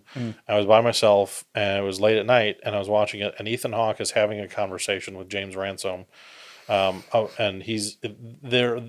James Ransom's kind of bringing up, like he's broaching the supernatural possibility of this. Yeah. And he's asking him something about like, do you believe in the supernatural? Do you believe in ghosts? Or do you believe in this and that? And as I'm sitting there watching the movie, I hear some loud upstairs in my house. And I was sitting there, I was like, hey, I'm trying to watch a movie down here. Okay. I get that it's about ghosts, but keep the excitement to a minimum, please. Or you're like, good one. I like that. Like, come on, man. Thanks for enhancing the experience. It Something like that happened to me too. Like when I was doing research for the show, like I was watching a clip and my phone rang because like I'm watching the clip on my phone and the fucking phone rings right at the scary part. I was like, thanks a lot. I love it. I love those little things. It's like it's totally coincidental, but it spices works of life. so well. But he's up in the attic and he finds this little projector and all these little these films, and it's all of every time this it's this long trail of these incidents that have occurred, and every time it moves to a new house, so he's at the house where he's kind of crossed paths with this demon monster thing, and is that the demon monster thing in the video of the computer or whatever that he looks over at him or whatever? Okay, because you saw that in the trailers. Yeah, because what's his face? I think it was Alfred Molina. I want to say was the professor that he contacts about this particular entity, because he's done a lot of academic research. Yeah, he's the expert on it. But there's a number of different videos, and they're all pretty unsettling. But they're like snuff films. Yeah, the first one I liked a lot. It was really creepy. I didn't like it a lot, but it was these are great snuff films. That's my favorite. The best one that I think gets the best scare, and it's got a little it's a jump scare. Yeah. But it's the lawnmower. The lawnmower. That's the one that gets shared a lot. Yeah, and for sure. It's a jump scare, and it's a little gratuitous, but it's so good. It is. Because you're watching. I mean, you can go on YouTube. You watch the clip. It's about a minute and a half. It like lingers too long. You're like, something's gonna happen. Well, because something's gonna happen. Right. Like you see just enough light. It's like Silent Hill. You have just enough light. To see the lawnmower comes out. Something's gonna happen. Something's gonna happen. Something's gonna happen. Something's gonna happen. And then nothing's gonna happen. Something's happened. And then all of it, you're watching the lawnmower. You're watching is like something. What's gonna happen? And then all of a sudden, like the lawnmower's on that kid's face. Oh, and you're shit! Like, holy shit! That was enjoyable. And it was like, and in the scene, Ethan Hawke like flies back. Yeah. He reacts the way everyone else reacts. And so it's like, it's one of those like, okay, this is a pretty solid little, horror flick. Wasn't the first one like they were like being hung or something like that from a tree? Yeah, I think that's what ends up happening to. Sorry, but the lawnmower. So that's your scene, right? The lawnmower scene. That one is just of all of them, because honestly, they're all pretty good. Oh yeah, they are. It's one of, and they're pretty disturbing, unnerving kind of stuff. It's the family getting hung from the tree, like that really. Yeah. That was the first one, I think, and that really sets the table. That really gets things going. Oh wow, man! The lawnmower is that infamous scene. Yeah, you're like, oh, because it just happens. And like, oh my gosh! Yeah, it's like forcing you to watch it. Yeah, it just forces you to watch it, and it'll jar you. But it was a memorable, creepy scene. Yeah, I like that scene. That's a good one. Okay. Oh shit, man! I'm in the top 4 now for me. So my fourth one's kind of a trite one. It's so predictable as far as the list. Like, I wasn't gonna put it in, but I had to put it in. This is the chest burster scene from Alien, the original, because it is. We're not going to spend a lot of time talking about this because it has been seen by everybody and their grandmother. But it was effective for me because I saw it as a little kid. I wasn't supposed to see it, and I was an aunt, and they had they had Ghostbusters and they had Alien. And, we were kind of allowed to watch Ghostbusters, and that was creepy and scary. And we were supposed to leave and not stick around for Alien. And kids sort of hover around as they're playing. And I look over, and it was like right at the chest burster scene. Like, I saw it. And, I had no context for it. The scene's out of nowhere anyway. You're kind of made to feel like you're safe at that point. Like they get the chest burster. They get the face hugger off of him. Yep. It's the first time you're introduced. Like, we all know the lore of the face hugger now, but at the time, like, it just kind of falls off of him dead. And it was just scary enough that it latched to his face and he went into that coma. But he gets off and they're just having that little dinner. Yeah, and they're laughing and cutting up. Yeah. And then out of fucking nowhere, normal. Dude.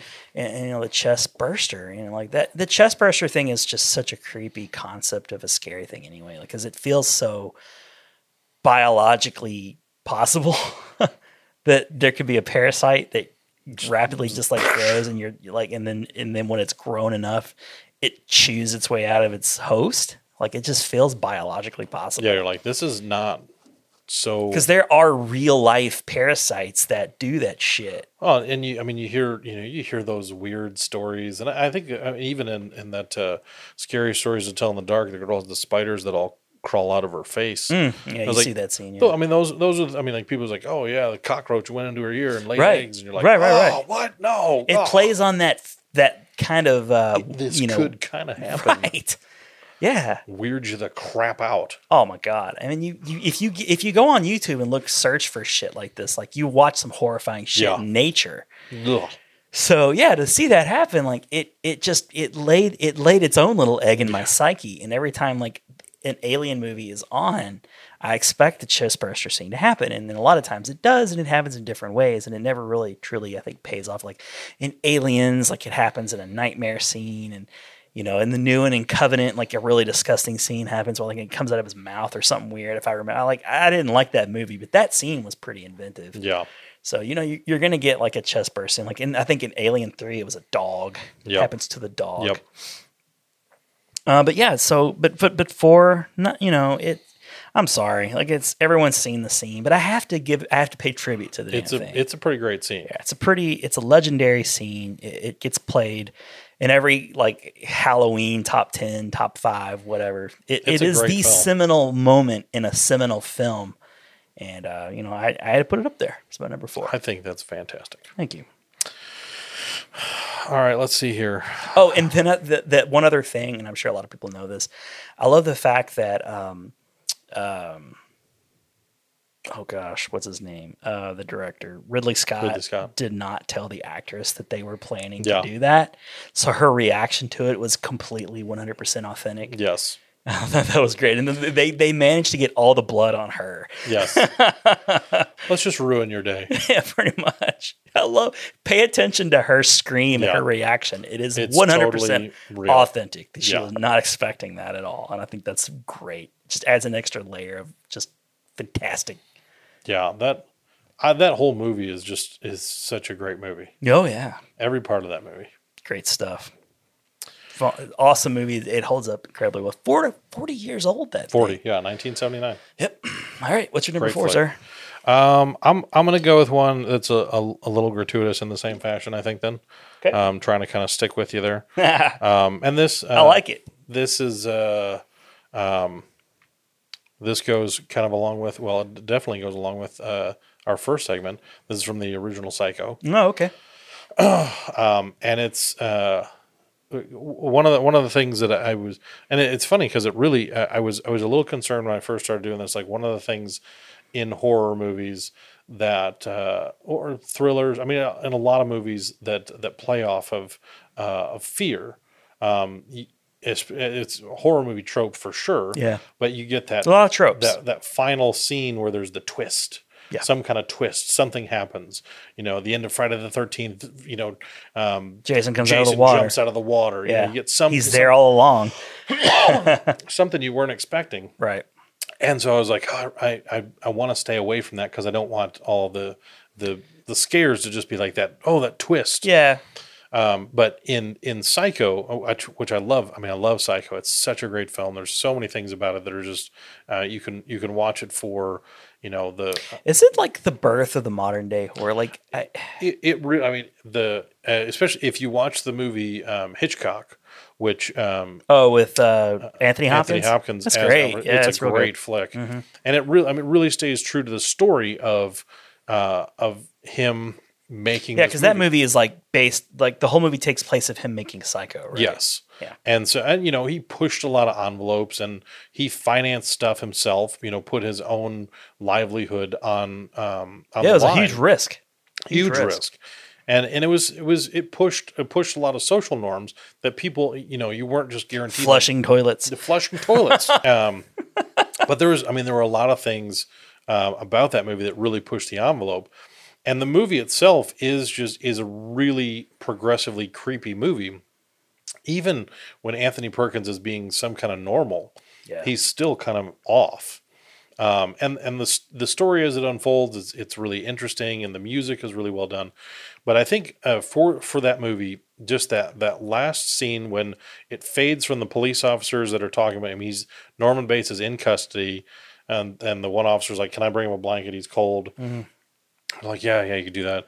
And they're talking about like, you know, the psychiatrist is trying to explain like he has two parts of Norman Bates, and you have this overlay of the audio that's going on, and then it kind of fades into Norman's mother talking, and you watch Anthony Perkins sitting there, and just it ends in him looking back at the camera and just his face contorts into that grin.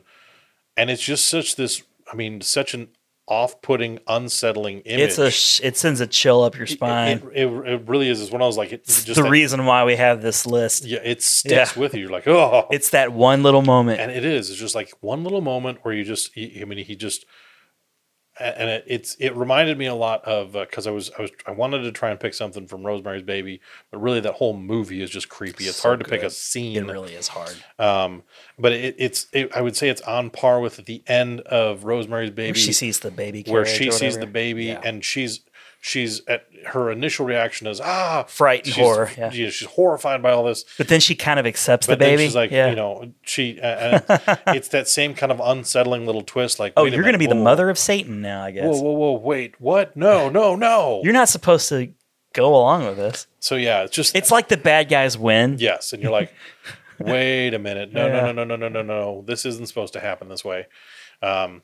So yeah, it's one of those. I'm like, in that same kind of way. It's like we've talked about it before on a podcast before. I'm sure where we've gone through Psycho, so it's not like it deserves a huge amount of discussion. So I want to do this episode. Like the fun thing about doing like a moments is like we were originally going to do like favorite movies, and like a movie like Psycho may or may not have made the list. But then if it didn't, you wouldn't have got to talk about that scene. Yeah. So that's why I think it's so fun to do. It's a great little scene. It's a great finish off to a really well made horror movie, thriller. And so just that image of his grin is just it sends shivers down your spine. It's the kind of thing that where if you can imagine like people driving home, they're just like, you want to go like get something to eat. I don't want to go home now. Let's turn all the lights on.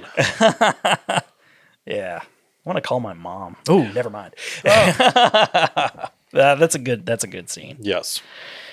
And it's iconic, just like my chest burst. Yes. Okay, number 3. I'm starting top 3 for me. Okay, so there's something about, and there's a theme, I guess, to these final 3 picks for me. It's like body horror. Depictions of unnatural of things happening to the body really has always disturbed me. It's sort of like the more contemporary version of that, I guess, would have been like your torture porn type things. Yeah. I don't like it. I was on board. Like I went and saw Hostel, and I was just like, okay, I saw it, and I was just like, I don't care for this. I've never watched the Human Centipede, and I think I saw Hostel 2 as well, and I was just like, I'm done with this forever. I think after Hostel 2, I was like, I made the decision, like, I'm not going to do any more of this. And David Cronenberg was the king of the body horror thing, and it was his calling card. So for my number 3 moment, it's the final Jeff Goldblum goes full Brundlefly.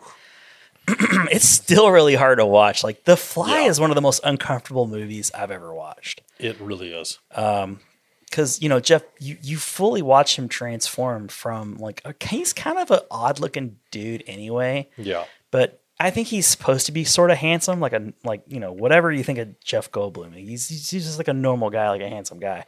And he's changing throughout the movie. And even when he's not changing fully, when he at that point where he kind of gains super strength, I guess, from a fly, and he breaks that dude's arm in the arm wrestling scene, and the dude's arm just cracks. Yeah, really disturbing. It just goes downhill from there. His fucking, I think his testicles or some shit comes off at one point, and he's keeping them in jars, formaldehyde jars and shit, his earballs. His eyes are falling off. But that scene at the end when he's trying, he's all fucked up looking, but he's still humanish. Yeah. And Gina Davis is trying to get away from him, and he's he wants to I guess put her in the machine because the whole thing of The Fly is he's this genius who he's trying to find a way to teleport. He's got these 2 machines. Nobody talks about The Fly anymore. Have you noticed? It's just kind of forgotten. It's such a weird, crazy movie. The Fly from the 40s or 50s is also very unsettling. Has nothing to do. David Cronenberg added this whole sci-fi element to it, where those weird little things. Pods, and he was just trying to get from one pod to the next pod, and he gets into the pod, and a fly, this innocent, this such a small little thing, a fly gets in there with him, and it like their molecules or some shit like mix. DNA gets And at first he's nothing like, like, whoa, he didn't fucking do it, like it didn't work. But over time he realizes that he's changing into this fly, and he's like gradually over time transforming into a fly. But it's that final scene when he's just trying to like play with her, and he's like begging with her, and he's like dragging her, and like, the camera's pan down to his legs, and like his fucking like feet crack open, and you see he has like fly feet, and she's like fighting with him and struggling, and like she kind of like grabs at his face and like peels his face. So like underneath his like human face and eyeballs and nose, there's like that fly face. That scene will never leave my brain. That fly image. And then she like fucking kills him or whatever, like with a shotgun or whatever. Yeah. Oh, and I forgot about the scene where like the dude pukes on the other guy and like melts him or whatever. Yeah. I can't look at. I could never look at a fly. She has that dream where she births, has the baby. Yeah. Yeah, she gives birth to like a larva or something. Oh man, that whole movie is filled with really uncomfortable scenes. But that's Cronenberg, his fucking magnum opus. Like that was his movie. Yeah, he's known for a lot of other shit, but that's the one. And there was a sequel where he had a son, and the son seemingly seems normal, and he's gradually over time becomes like a fly thing too. You know who that was, don't you? Who was that? Eric Stoltz. Oh, was it? Okay. Eric Stoltz. Well, he didn't get Back to the Future, but he got Stoltzy. Good old Stoltzy. He got the fly too. But that was infamous for its day, like late 80s or whatever. But when Goldblum gets like his face peeled off and like he reveals the Brundlefly head. It's so horrible because like they were in love, like Gina Davis was kind of like going along with this fucked up thing that was happening. Yeah, she's like, all right, I'm kind of on. She never really gave up hope until that very last scene. Like, oh nope, you're a fly. You're a fucking fly now. There's a fly in it. He has that whole speech where he's like, "Oh, I was never really a man. I was always a fly," and it's like, oh, what? Oh god, it's so uncomfortable. But Jeff Goldblum, his acting in that movie. I mean, Jeff Goldblum had a career from The Fly. I mean, he was in shit too. I know before that, like, Buckaroo Banzai. Was he in Buckaroo Banzai? I think he was. He was one of the band guys. I think so. He always had like the career as like the weird guy. And of course, Earth Girls Are Easy. Earth Girls Are Easy. But of course, Ian Malcolm from Jurassic Park. That was the movie that got him another 10 to 15 years of films. Independence Day, sure. But it was The Fly. Like, go watch The Fly. Like, if you've never seen The Fly, I mean, first of all, don't eat anything. Yeah, I was going to say, don't eat anything first. Don't eat anything. Don't look at any flies. But that's my number 3 moment. That was a good one. When Gina Davis pulls off his face. All right, let's see here.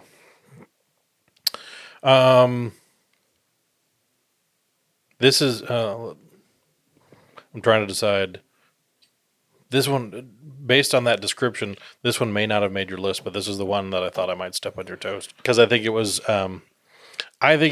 one of, if not the best, scare in the entirety of 2017's It. Mm-hmm. When the Losers Club are in the garage. Oh yeah. And they're watching the slideshow, and it all of a sudden goes out of control. And it's I loved that scene because it plays, something bad is happening. Right. But I still don't think that anybody really anticipates the magnitude of what exactly is going to happen in that scene. Like there's a lot of that kind of like, he's just kind of like this cat and mouse thing where he's just kind of toying with all the kids. Like he would see them and he would do something that would frighten them, and it was what I liked separately. Yeah. And what I liked about it better than the 1991 was there was a certain amount of peril that you felt like they were in. Like, it wasn't like he's totally removed from the scene. He's just, look, I'm scaring you from over here. As like when he was chasing after Eddie as the leper, like he was like on top of him. And right. So it was like, there was grossing him out. Yeah. There was like a real sense of of interaction. It wasn't like this, hey, here's some space between us and I'm going to try and freak you out from over here. It's like, no, I'm going to genuinely get in all up in your business. Yeah, everything was happening from afar in the Yeah. miniseries for the most part. But like he was intense in how he was, when he came in the basement after Bill and he comes scurrying up, and each of those instances were very personal to the kids. I liked how aggressive that scare was. And so you get to this scene where they're trying to plan on how they're going to come after it in the sewers, and they're in the garage, and they're going through the slideshow, and then it just kind of takes over, and then it's all it's like a picture of a woman. Is the picture of the whole family, and then you see all these pictures of Georgie, and they're doing stuff, and then it cuts to that one where the family's standing up front like a church or something, Right. And it all pans over to his mom because her hair's blown in the face, and then it turns into Pennywise, and like but that would have been creepy enough. That would have been enough. Yeah, that would have been creepy enough. Like, oh no, he's messing with us. But then they kick the projector or whatever, and then there's like kind of chaos happening, and then boom, there's freaking Pennywise. Giant in the room with them. Yeah. Huge CGI, scary as all get out. It was good. Giant teeth, mouth and just this terrifying, like, holy shit, what That's the a hell is good that? scene. Oh, and they're panicking you think something might actually happen to somebody in that scene. Yeah. And they get the garage door up just in time, and that sigh of relief. But it was just like, okay, in a movie that really was filled with a good number of real scares, that one I think really took the cake. I really appreciate movies that attempt to disarm you by having a scene in broad daylight. Yeah. And then like the most fucked up thing happens even in broad daylight. Yeah. That always gets me. You're never when it's dark. It's against the nighttime, rules to scare you in the broad daylight. Yeah, it's like, when it's daytime, I should be safe. Yeah. Nothing's going to get me when it's daytime. Right. Nope, not in this. And it was dark because they were in the garage. They were in the garage. So, that's shut. one of those things where, like, if you're a kid and you see that scene, you're never going to feel like being in a garage No. ever again. Like, I have a garage in my house. If my kid were to see that scene, like, I'm sure they would never, ever want to be Not alone in in the that garage. garage ever again. And so, and we have like a projector in our finished basement too. And that's like another thing too, is like when it's like late at night and you're kind of groggy and half asleep, and that projector, like, you got that light coming down. It's like, you know what I mean? Yep. That kind of illuminated it's something creepy about that. But to have Pennywise appear out of the screen like that, and he's like half out of the screen. Oh, it was so good. That was the best scare I think. It's not on my list. It deserves to be on the list. That was the one I was like, ooh, it is really. I mean, I know we both appreciate it, but I give you it because I think it's a little bit more. It feels like it's more yours than mine. I love it, because like I'm familiar with the book, and of course, I really really liked the miniseries. Was like a baby's first scary movie kind of thing, So like that's buried in my psyche. I have appreciation for that, as do you too. You've got a story too with like your sister or whatever. She will forever blame you for that. And I didn't have it turned on. Yeah, sure. I'll never get away from that. It'll always be mine. But the first like I like the ones with the adults, but with kids, man. Anytime you involve kids, I think 2017 is going to end up. That'll be the high part in that whole franchise. I think so too. All right, moving on. Final two. So in my next movie, this is when we did an episode with White Machete. In fact, with Nick and White Machete and I. And, we were talking about our favorite scary movies. So I'd already kind of had this discussion. So this is not a surprise to anybody who watched the Big Geek episode from a couple years ago. But I got the alien probing scene from the movie Fire in the Sky with D.B. Sweeney. I remember you talking about that. I think that's the scariest movie I've ever seen. And it's bizarre. It again, based on a true story, which is always kind of freaky. And in those, like, in the early to mid 90s, there were a lot of programming on television where their bread and butter was like alien abduction type shit. Aliens were big in the 90s. Well, yeah, you had the X-Files. Like, aliens are big for entertainment, but I mean, also like shows like Unsolved Mysteries and Alien Autopsy. Alien whatever, you name it. Like, aliens were big. And this was like right in the sweet spot of that. And the whole story of Travis, I forget his name now, but they were like lumberjacks and somewhere in the Northeast Pacific. And it was supposedly a guy goes missing.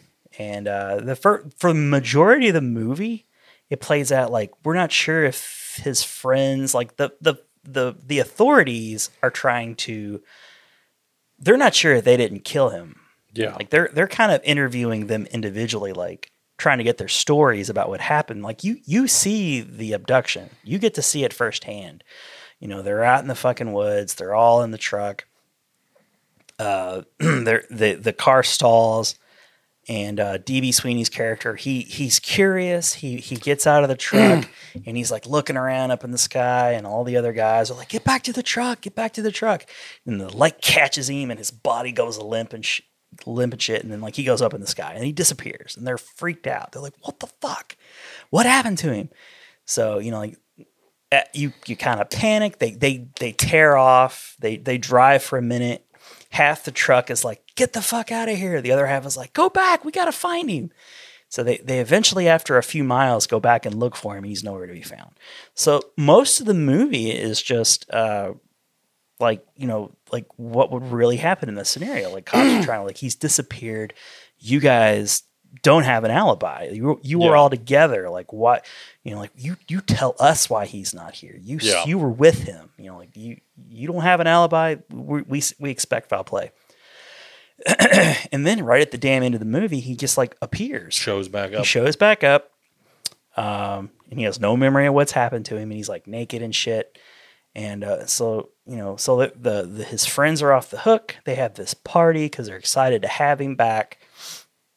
And he he gets freaked out, and he ducks under a table, and like some like honey or some shit falls over, something sticky and kind of like syrupy, like starts dripping down. And for some reason, like that vision of the syrup triggers his flashback. And like the last 15, 20 minutes of the movie is the entirety of his abduction. And it is like some of the freakiest shit you've ever seen. It is so scary. And that's just my number 2 in general. It's like you see it all. Like, he wakes up in the pouch, not really sure what it is, like just after the abduction. Like he's been kind of put to sleep. He's in the cocoon or whatever. He gets himself out. He's freaking out because he's in zero gravity, and he's like clawing at shit, and there's like other human specimen, and they're out, and he's like, "What the fuck's happening?" And he encounters like another alien outside of his suit, and he's like flailing around. He kicks the fucking alien in his face, and the alien looks back and he gives him this look like, "You son of a bitch." What the hell? It's one of the scariest damn things I've ever seen, is when the alien looks back at him, and he's got the little beady, lifeless eyes, but he's also got this like balled up, like he's got this tensed up mouth. So like TV Sweeney's like, "Oh man, I screwed up." So he's like fleeing, and then like they catch up with him and they get him, and they're dragging him down the hallway, and there's like bones and shit and like toys and weirds. Like, oh my God, they've gotten like so many different people, and they're abducting them and doing these experiments, and they just like throw him up on the table, and they're like, they cover him with like that like membrane shit. Like, and then they cut the sack, and they're like filling his mouth with shit, and he can't scream, but he can still see. And like the thing comes down to his eye. It pulls back no punches. Yeah. It is so visceral and scary. Yeah. And it ordinarily would be a number 1, but I thought of another movie that like I'd forgotten about. I was like, I want to let this be my number 1, because Fire in the Sky is usually always my number 1. But in this particular case, I'm letting it be number 2. But if you just ever want to be scared shitless. I watched that movie because of your recommendation in that episode. Oh my God. Because I was sitting there, I was like, did I watch this? I feel like I watched this. I can't believe you would even not even know if you'd seen that. I went and I was like,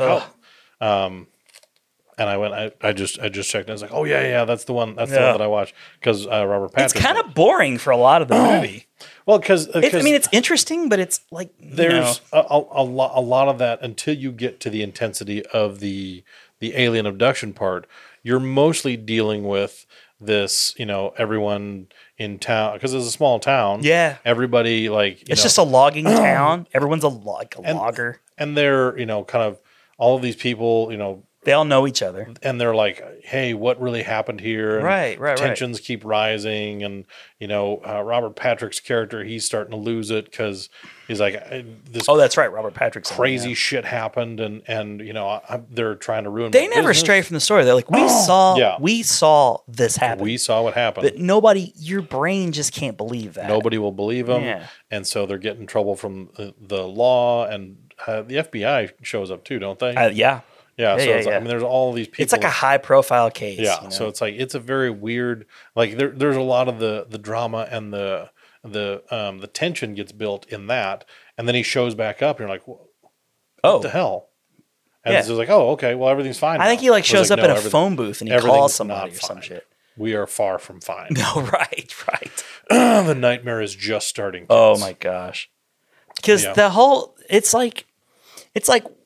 Okay, we got a great idea for like something that's going to scare the pants off of you, but we can't we just got like 15 to 20 minutes of an idea. Like we gotta kind of make this movie around it, but it's so effective. Like it lulls you almost into this like kind of like, oh, well, I'm in for this kind of movie. Yeah. It's kind of like what really happened kind of thing. Like this is the kind of stuff that you could watch on a made for TV type movie, and it's aliens, so it's scary, and like the abduction scene's freaky too because it's really well done.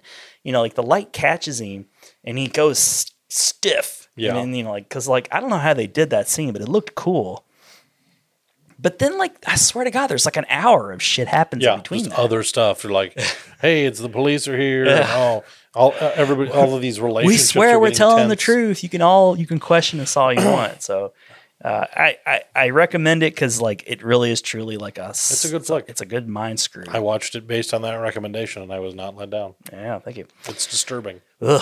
All right, number 2 for you. All right, my number 2. I didn't have to watch that again. I just knew that was that's forever in my brain. Stuck with you. I never have to watch that movie again. My number 2. It's my number 2 and number 1 are kind of connected. Okay. Which is why I decided to go with it for that number 3. But number 2, I'm going to go. This one's a little bit more. It's in the vein of a jump scare, but I think it's probably one. Jump scares done right are great. This is one of the better jump scares, and it's from Insidious. So I'm sure you probably know exactly what I'm talking about. Okay. Insidious, James Wan. This is after he's done Saw. I can't remember if it's before or after he's done The Conjuring. I want to say it's before. I think it was before, yeah. It was before The Conjuring because I remember his intent was I want to make a genuinely scary PG-13 movie. Yeah. I want to avoid all of those things that people push the bounds on to make it R so that they can do whatever they want. Right. I want to make a genuinely scary PG-13 movie. Mission accomplished. And he did. Out of the 4 of them, I mean, the third one I think is the weakest, but all four movies was. But we learned the most profitable. Yes. No, that was the 4th one I said that was the most profitable. Yeah. So I mean, they're solid flicks. I mean, they are. It was really where we got to know Patrick Wilson in the James Wan verse, right?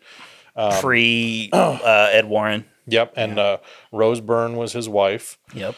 And I forget the kid's name, but the older kid who had the same kind of power as Patrick Wilson. That's actually because you would kind of drift in your dreams into you could leave your body. This astral projection where you could go to the. I love that stuff. It was very unique, very interesting because there was a haunting aspect of it. Yeah. But it wasn't just like, hey, there's a ghost. It was like there was more layers to it. It's unsettling to think about, but at that point yet. Yeah, it was like, okay, this is a little different than what we've seen. And so the kid, which coincidentally he's the kid at the end of Avengers Endgame. Yeah. He was was he the Iron Man? He was the kid from Iron Man 3. Yeah. He's a great actor. He was in Jurassic World. He was great. Yeah, he was really nice. Good kid. But he was good things from him. He was really competent in this, but you get to the kid goes to this beyond place, and he doesn't come back. He gets lost. He gets lost there. And he gets taken. He's taken and he's held captive, but they don't realize this. Right. Patrick Wilson's character doesn't realize that he has his ability to because it's been kind of pushed down. Suppressed it. He's suppressed it. And but creepy things are happening. And it's the woman, the old woman that's a recurring character. Yeah, in these she's movie. She kind of unlocks that again. She knew him from when he was a kid. Barbara Hershey plays Patrick Wilson's mom, and the scene in which that is the first time you see, and I wish they had a better name for it, but it's the lipstick demon. Yeah, it's a pretty bad name. Stupid name for it, but I'm like, whatever. I'm sure there's a story behind it. I should probably look into it, but.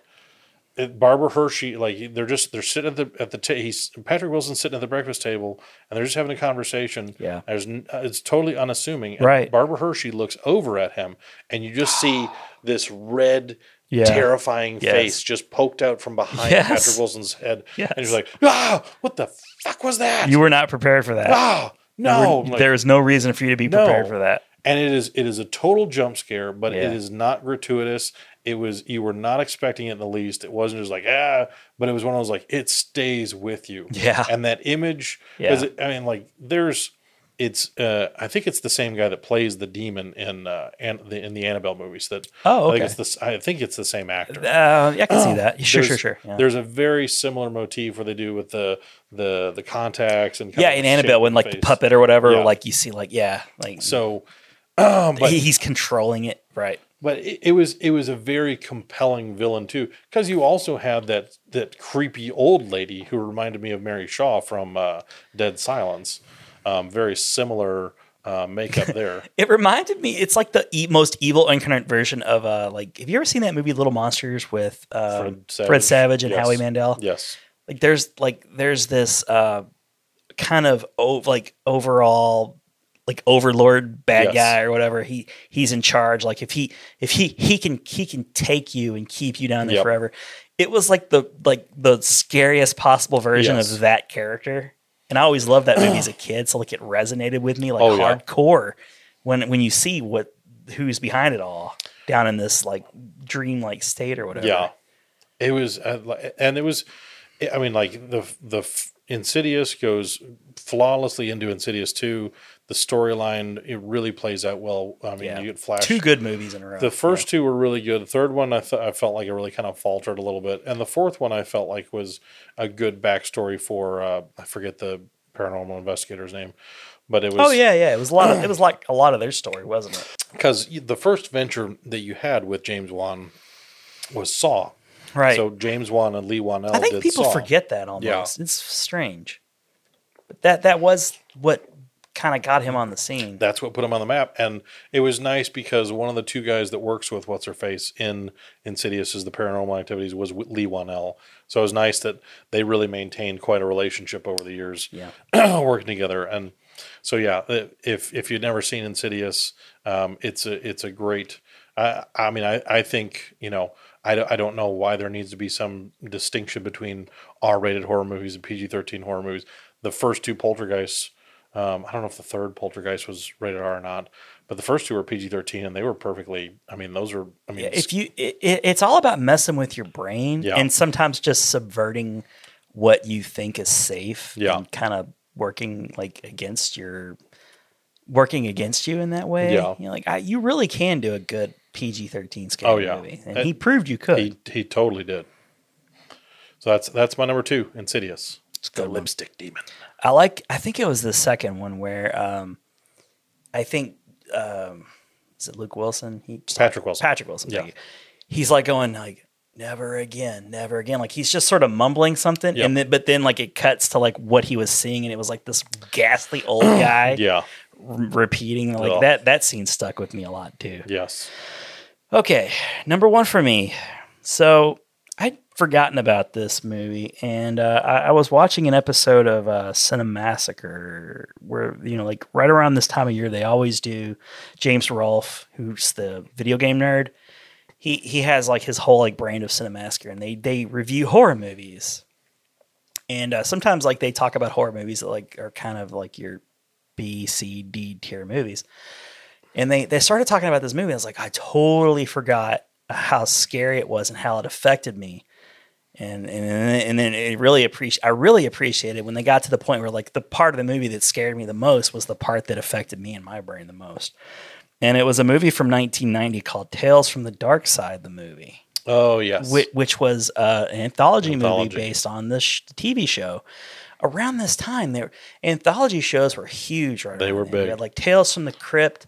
You had the Tales from the Dark Side. There was like Erie, Indiana. There was there was like Amazing Stories. They were all over TV. But then you also had movies like Creepshow. Yep. You had the Twilight Zone movie. So like the early 80s and mid 80s, even into the 90s, anthology scary movies were big.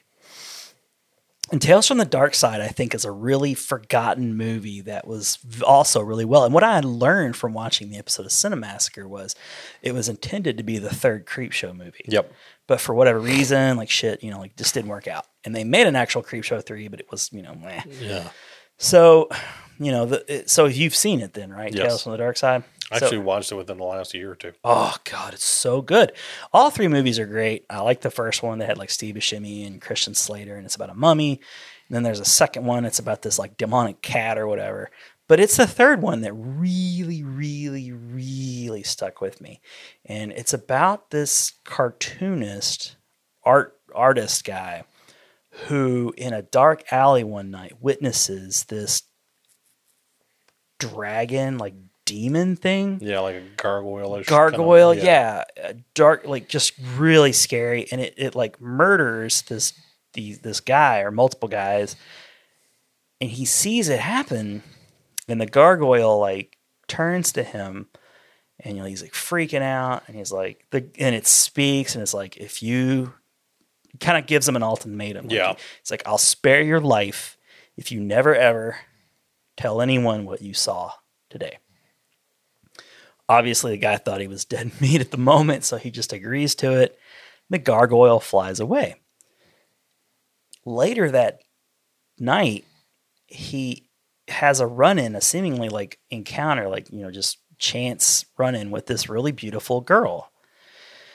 And they kind of they start this relationship, and it's this beautiful love story, and like they really fall in love in some time spans.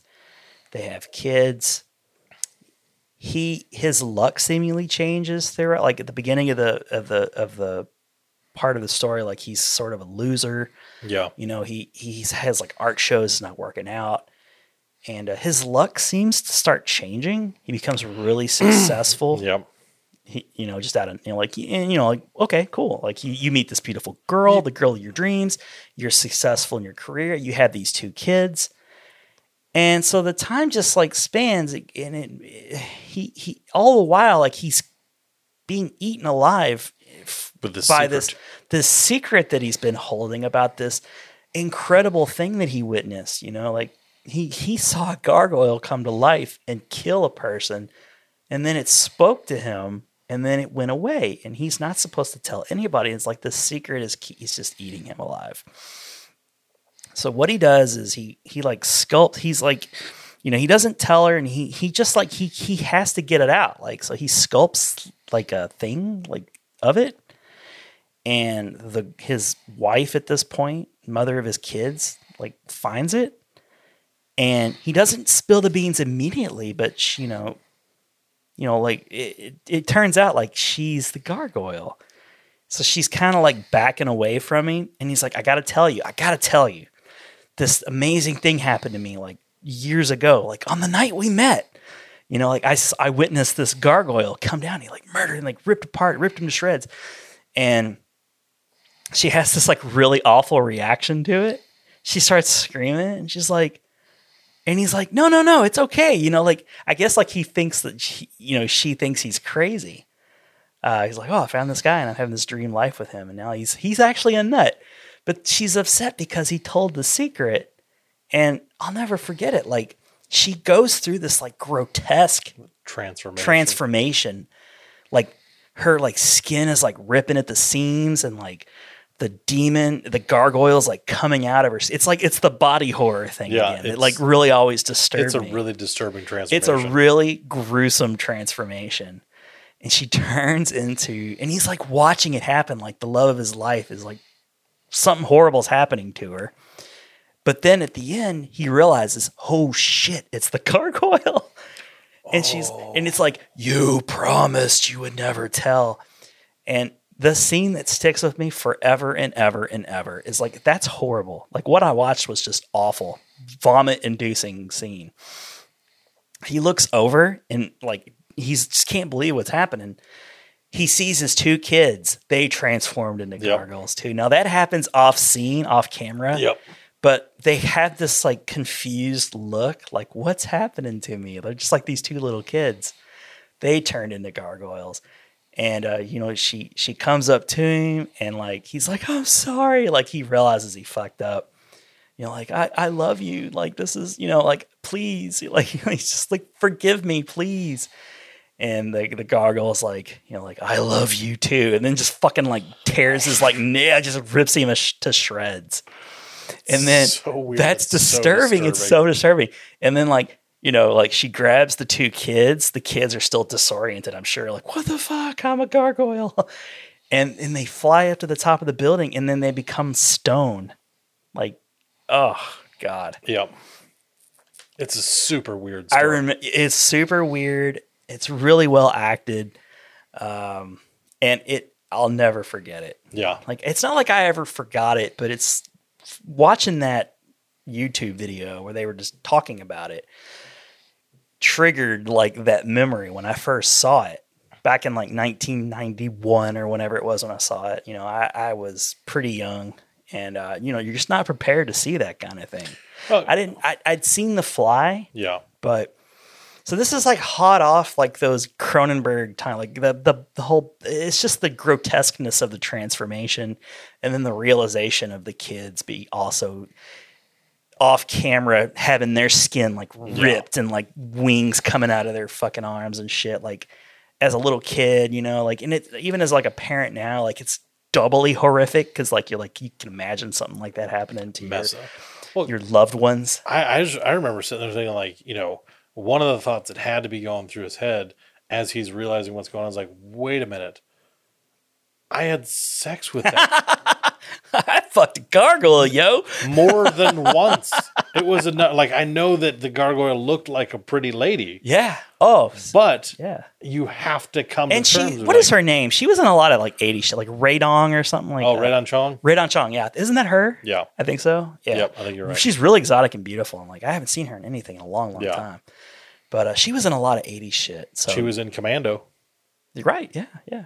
With Arnold Schwarzenegger. But man, that movie, god damn that scene. That was well because they like to finish because I remember that final one from Creepshow with the monster under the stairs at the university that he feeds his wife to, and they chain it up and they throw like it was that final story was always like this is the piece de resistance. Yeah, yeah. This is the story. Right. Them with something like. Although the raft scene was the one that got me the most. I almost put the raft scene. Was that from Creepshow 1 or 2? Creepshow 2. Okay. That was the muck that would. Yeah. Oh yeah. That was a good one too. That I almost put on my list. Yeah, that's the one. I mean, and I like putting it as my number one because I bet some people have seen it and they're going, "Oh shit, that scene! Thanks for reminding me, asshole." To people, there are a lot of people I bet who have just never seen it. Yeah, and it's really really good. It's an entertaining movie. Yeah, it's got a lot of stars from when they were younger. Yeah. You know, it's cool to like watch a movie from way back in the day when they're like actors who are really well established and been in tons of things. So, you know, it's good for that factor too. And I even like the rapper story about the Hansel and Gretel kind of thing where like the kids go to the witch and like the kid's trying to talk himself out. Like like she's captured the little boy and she's still like clearly going to eat him. Yep. And he's trying to like fast talk his way out of that situation. I like that story too. I think Creepshow is still a little bit better as a full body of work. Yeah. But Tales from the Dark Side, I would say, I mean, like if it's got it comes in second place, like bam, bam. Yeah. You know, I mean, far and away better than Creepshow 2 and a lot of the other one. I mean, it's a matter of which. The Raft was good, man. Don't, you know, like the Raft maybe just wasn't, the whole movie wasn't great, but the Raft was good. Yeah.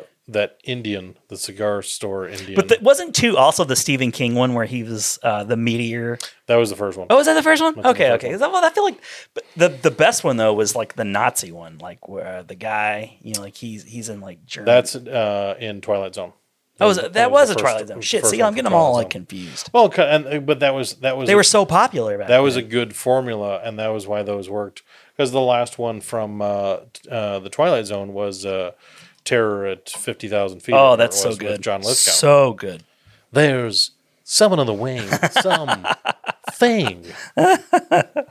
I've never seen the actual television version of that. I can't imagine it's anywhere nearly as good as the John Lithgow version. No, I mean, because it's I think it was 60s when they did it, and so it was black and white, and it was all just the drama of it. But I mean, those Twilight Zone episodes hold up pretty well. Oh, they do. They definitely do. They still mess with your head. The effects aren't great, but they still mess with your head. I like that part of them. Okay. Well, that was my number 1. I can't wait to hear what your number 1 is. All right, so my number 1, I'm sticking with the Wanaverse. Okay. Because I think it's my favorite horror of this movie. current generation. He can't be touched. I think it's one of my favorite horror movies of all time, but I would definitely say it's the best horror movie probably of the last 10, 15 years. Okay. Is The Conjuring 2. Okay. I like The Conjuring, but I liked The Conjuring 2 just a little bit more. I felt like it was a more cohesive story. I felt like he'd grown enough to make it, because I liked that they were using kind of the off. They were doing some of the same stuff that they were doing in Annabelle Creation, where they're like, all right, we're going to use different space within our shot. Right. It wasn't heavy on jump scares, but they were peppered in just enough. I liked that they had the tall man. That was an actual actor. Yeah, the French guy. Yeah, and I was like, okay, I like that. That's not an effect. I couldn't believe. I mean, I believe it now, but I couldn't believe that was a real guy. Yeah, because they did. I think It looks so much like an effect. I think they used him in Annabelle Creation too. Yeah, he was also in It. Yeah, he's perfect for those kinds of roles. But my favorite part of the entirety, and this is the one where I felt like I was kind of cheating a little bit because it wasn't really just one scene. It was two. It's okay. Sometimes it's got to lead up to something. Yeah. But it was, and it's funny because they made a whole movie out of Valak the Nun. But I felt like at the beginning of The Conjuring 2, when they're doing, and I loved that it started out in Amityville. They're doing, yeah, because that's kind of where they kind of landed on the scene. The whole opening scene of The Conjuring 2 starts at the house in Amityville, New York. Right. And that's where the murders. Where Lorraine meets Valak the nun. And they have this really, it's a really intense first interaction, and there's some jump scare in it, and it just the visage of that nun is just really intimidating.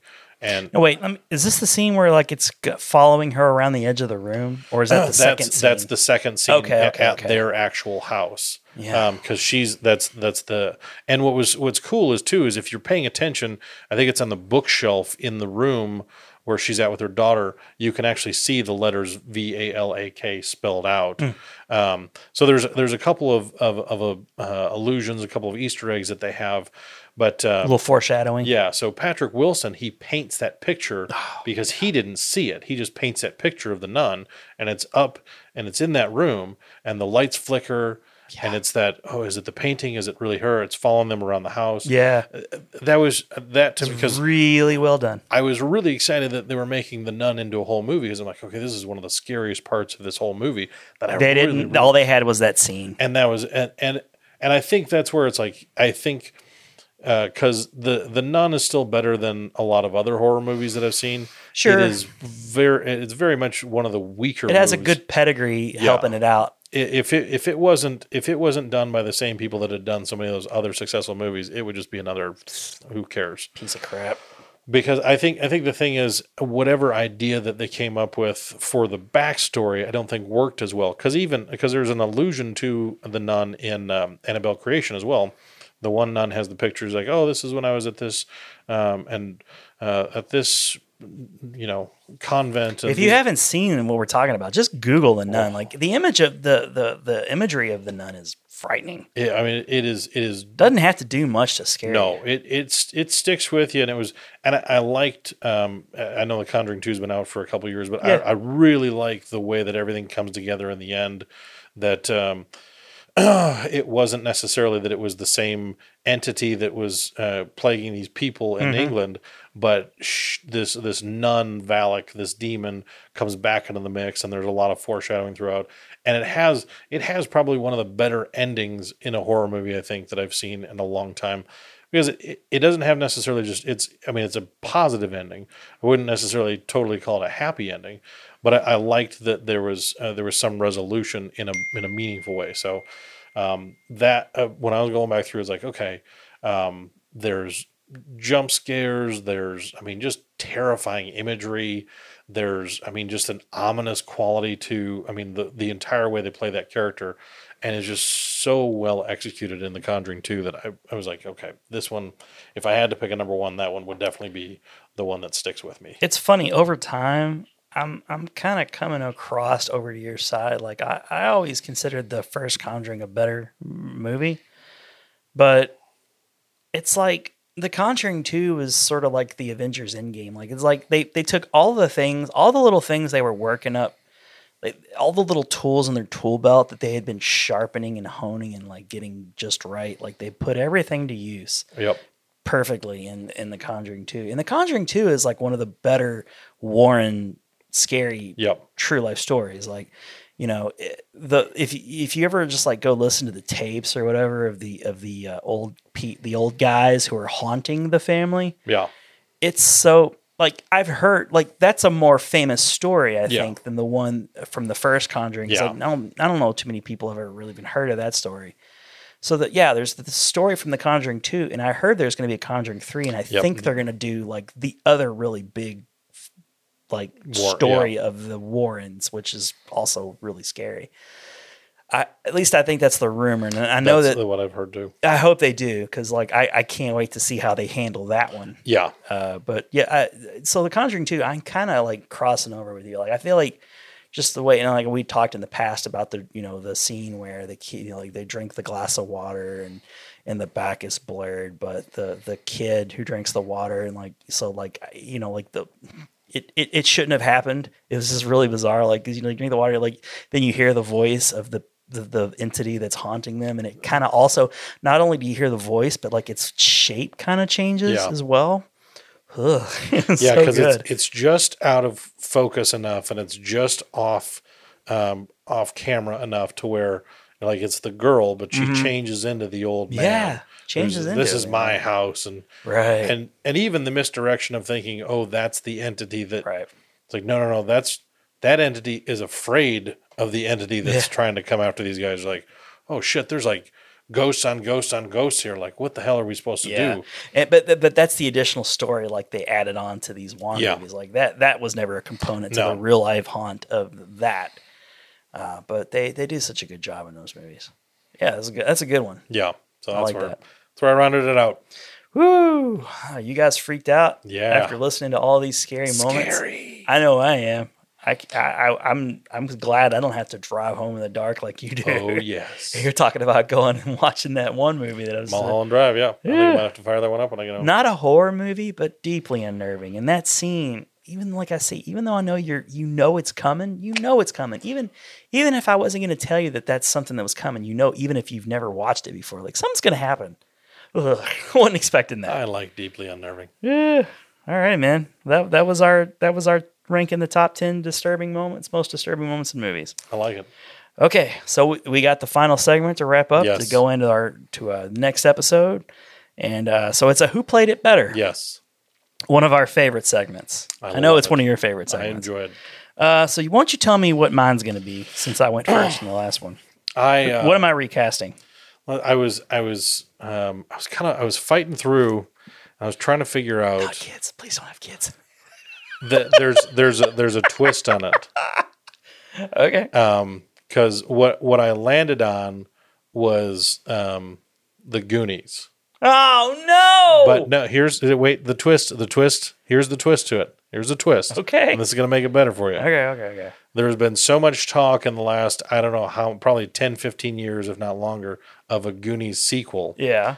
What I want you to, in recasting this, I want you to recast Okay. Goonies 2. Okay. So you get everybody as an adult. So you're recasting. Oh, recasting okay. So you want me to kids. cast Goonies Yes, too? so you get to cast. Because I don't think it's going to happen, but you're like, Yes. go ahead and cast the adult versions. Yes. Okay. So cast. Oh, this is a twist Yes. on the whole who played it better. This is a movie that doesn't actually come out. Doesn't exist. Okay. But Adam, you rascal, you had me worried. I was like, yeah. Like, oh Jesus Christ, my search history once again. 30 hottest young actors in Hollywood. Okay, so I'm casting Goonies. Chubby too. kids. I'm looking for You bastard. chubby celebrity kids. Let's please never do that to each other. That's fun, man. That'll be fun. All right, Yes. so yeah, I get to cast adult Chunk, an adult Yes. Mouth, an adult Mikey, Mikey. Data. Right. Okay. Cool. That'll be fun. Okay, so All right. so this will be our final Halloween themed podcast, at least till next year. Presumably, we could always talk about some scary stuff in the future. We watch before a lot that, of horror but movies. We do. So, but I'm going to go ahead and as a bookend to this month, I'm going to go ahead and have you recast 1990s The Shining. Okay. So yeah, not a lot of people you got to recast. You got to recast, of course, Jack. You got to recast his wife. Why am I drawing a blank on Shelley Duvall. Shelley Duvall. Yep. Danny Torrance. and then also the what's his name? Scatman Carruthers. Yeah, you got to recast him, and then anyone else you feel like, because I know like you tend to The bartender. dig a little deep. Yeah, the bartender. the bartender. Yeah. Wasn't it great how in that movie with the recent movie with Jennifer Lawrence and Chris Pratt? Passengers. Passengers, yeah. You've seen it, right? Yes. The bartender in that was just like such an homage It to the was bartender very in The much, Shining. yeah. He It looked was just very a much lot into it. like him. Yeah. Had to be intended to Michael be just Sheen. like Michael Sheen? Michael Sheen. God, amazing. You got that white machete? This is the guy. This is why he can never be replaced. I just know too many things. He knows too much shit. He never leaves me hanging. You drink and I know things. Oh, what's that reference to? Look what we did there. Boom. All right. Well, that's We been could our put that episode. on a t-shirt. Hey, we gave you guys another almost 3 hours worth of entertainment. Heck yeah. Hope you enjoyed it. We'll see you next time.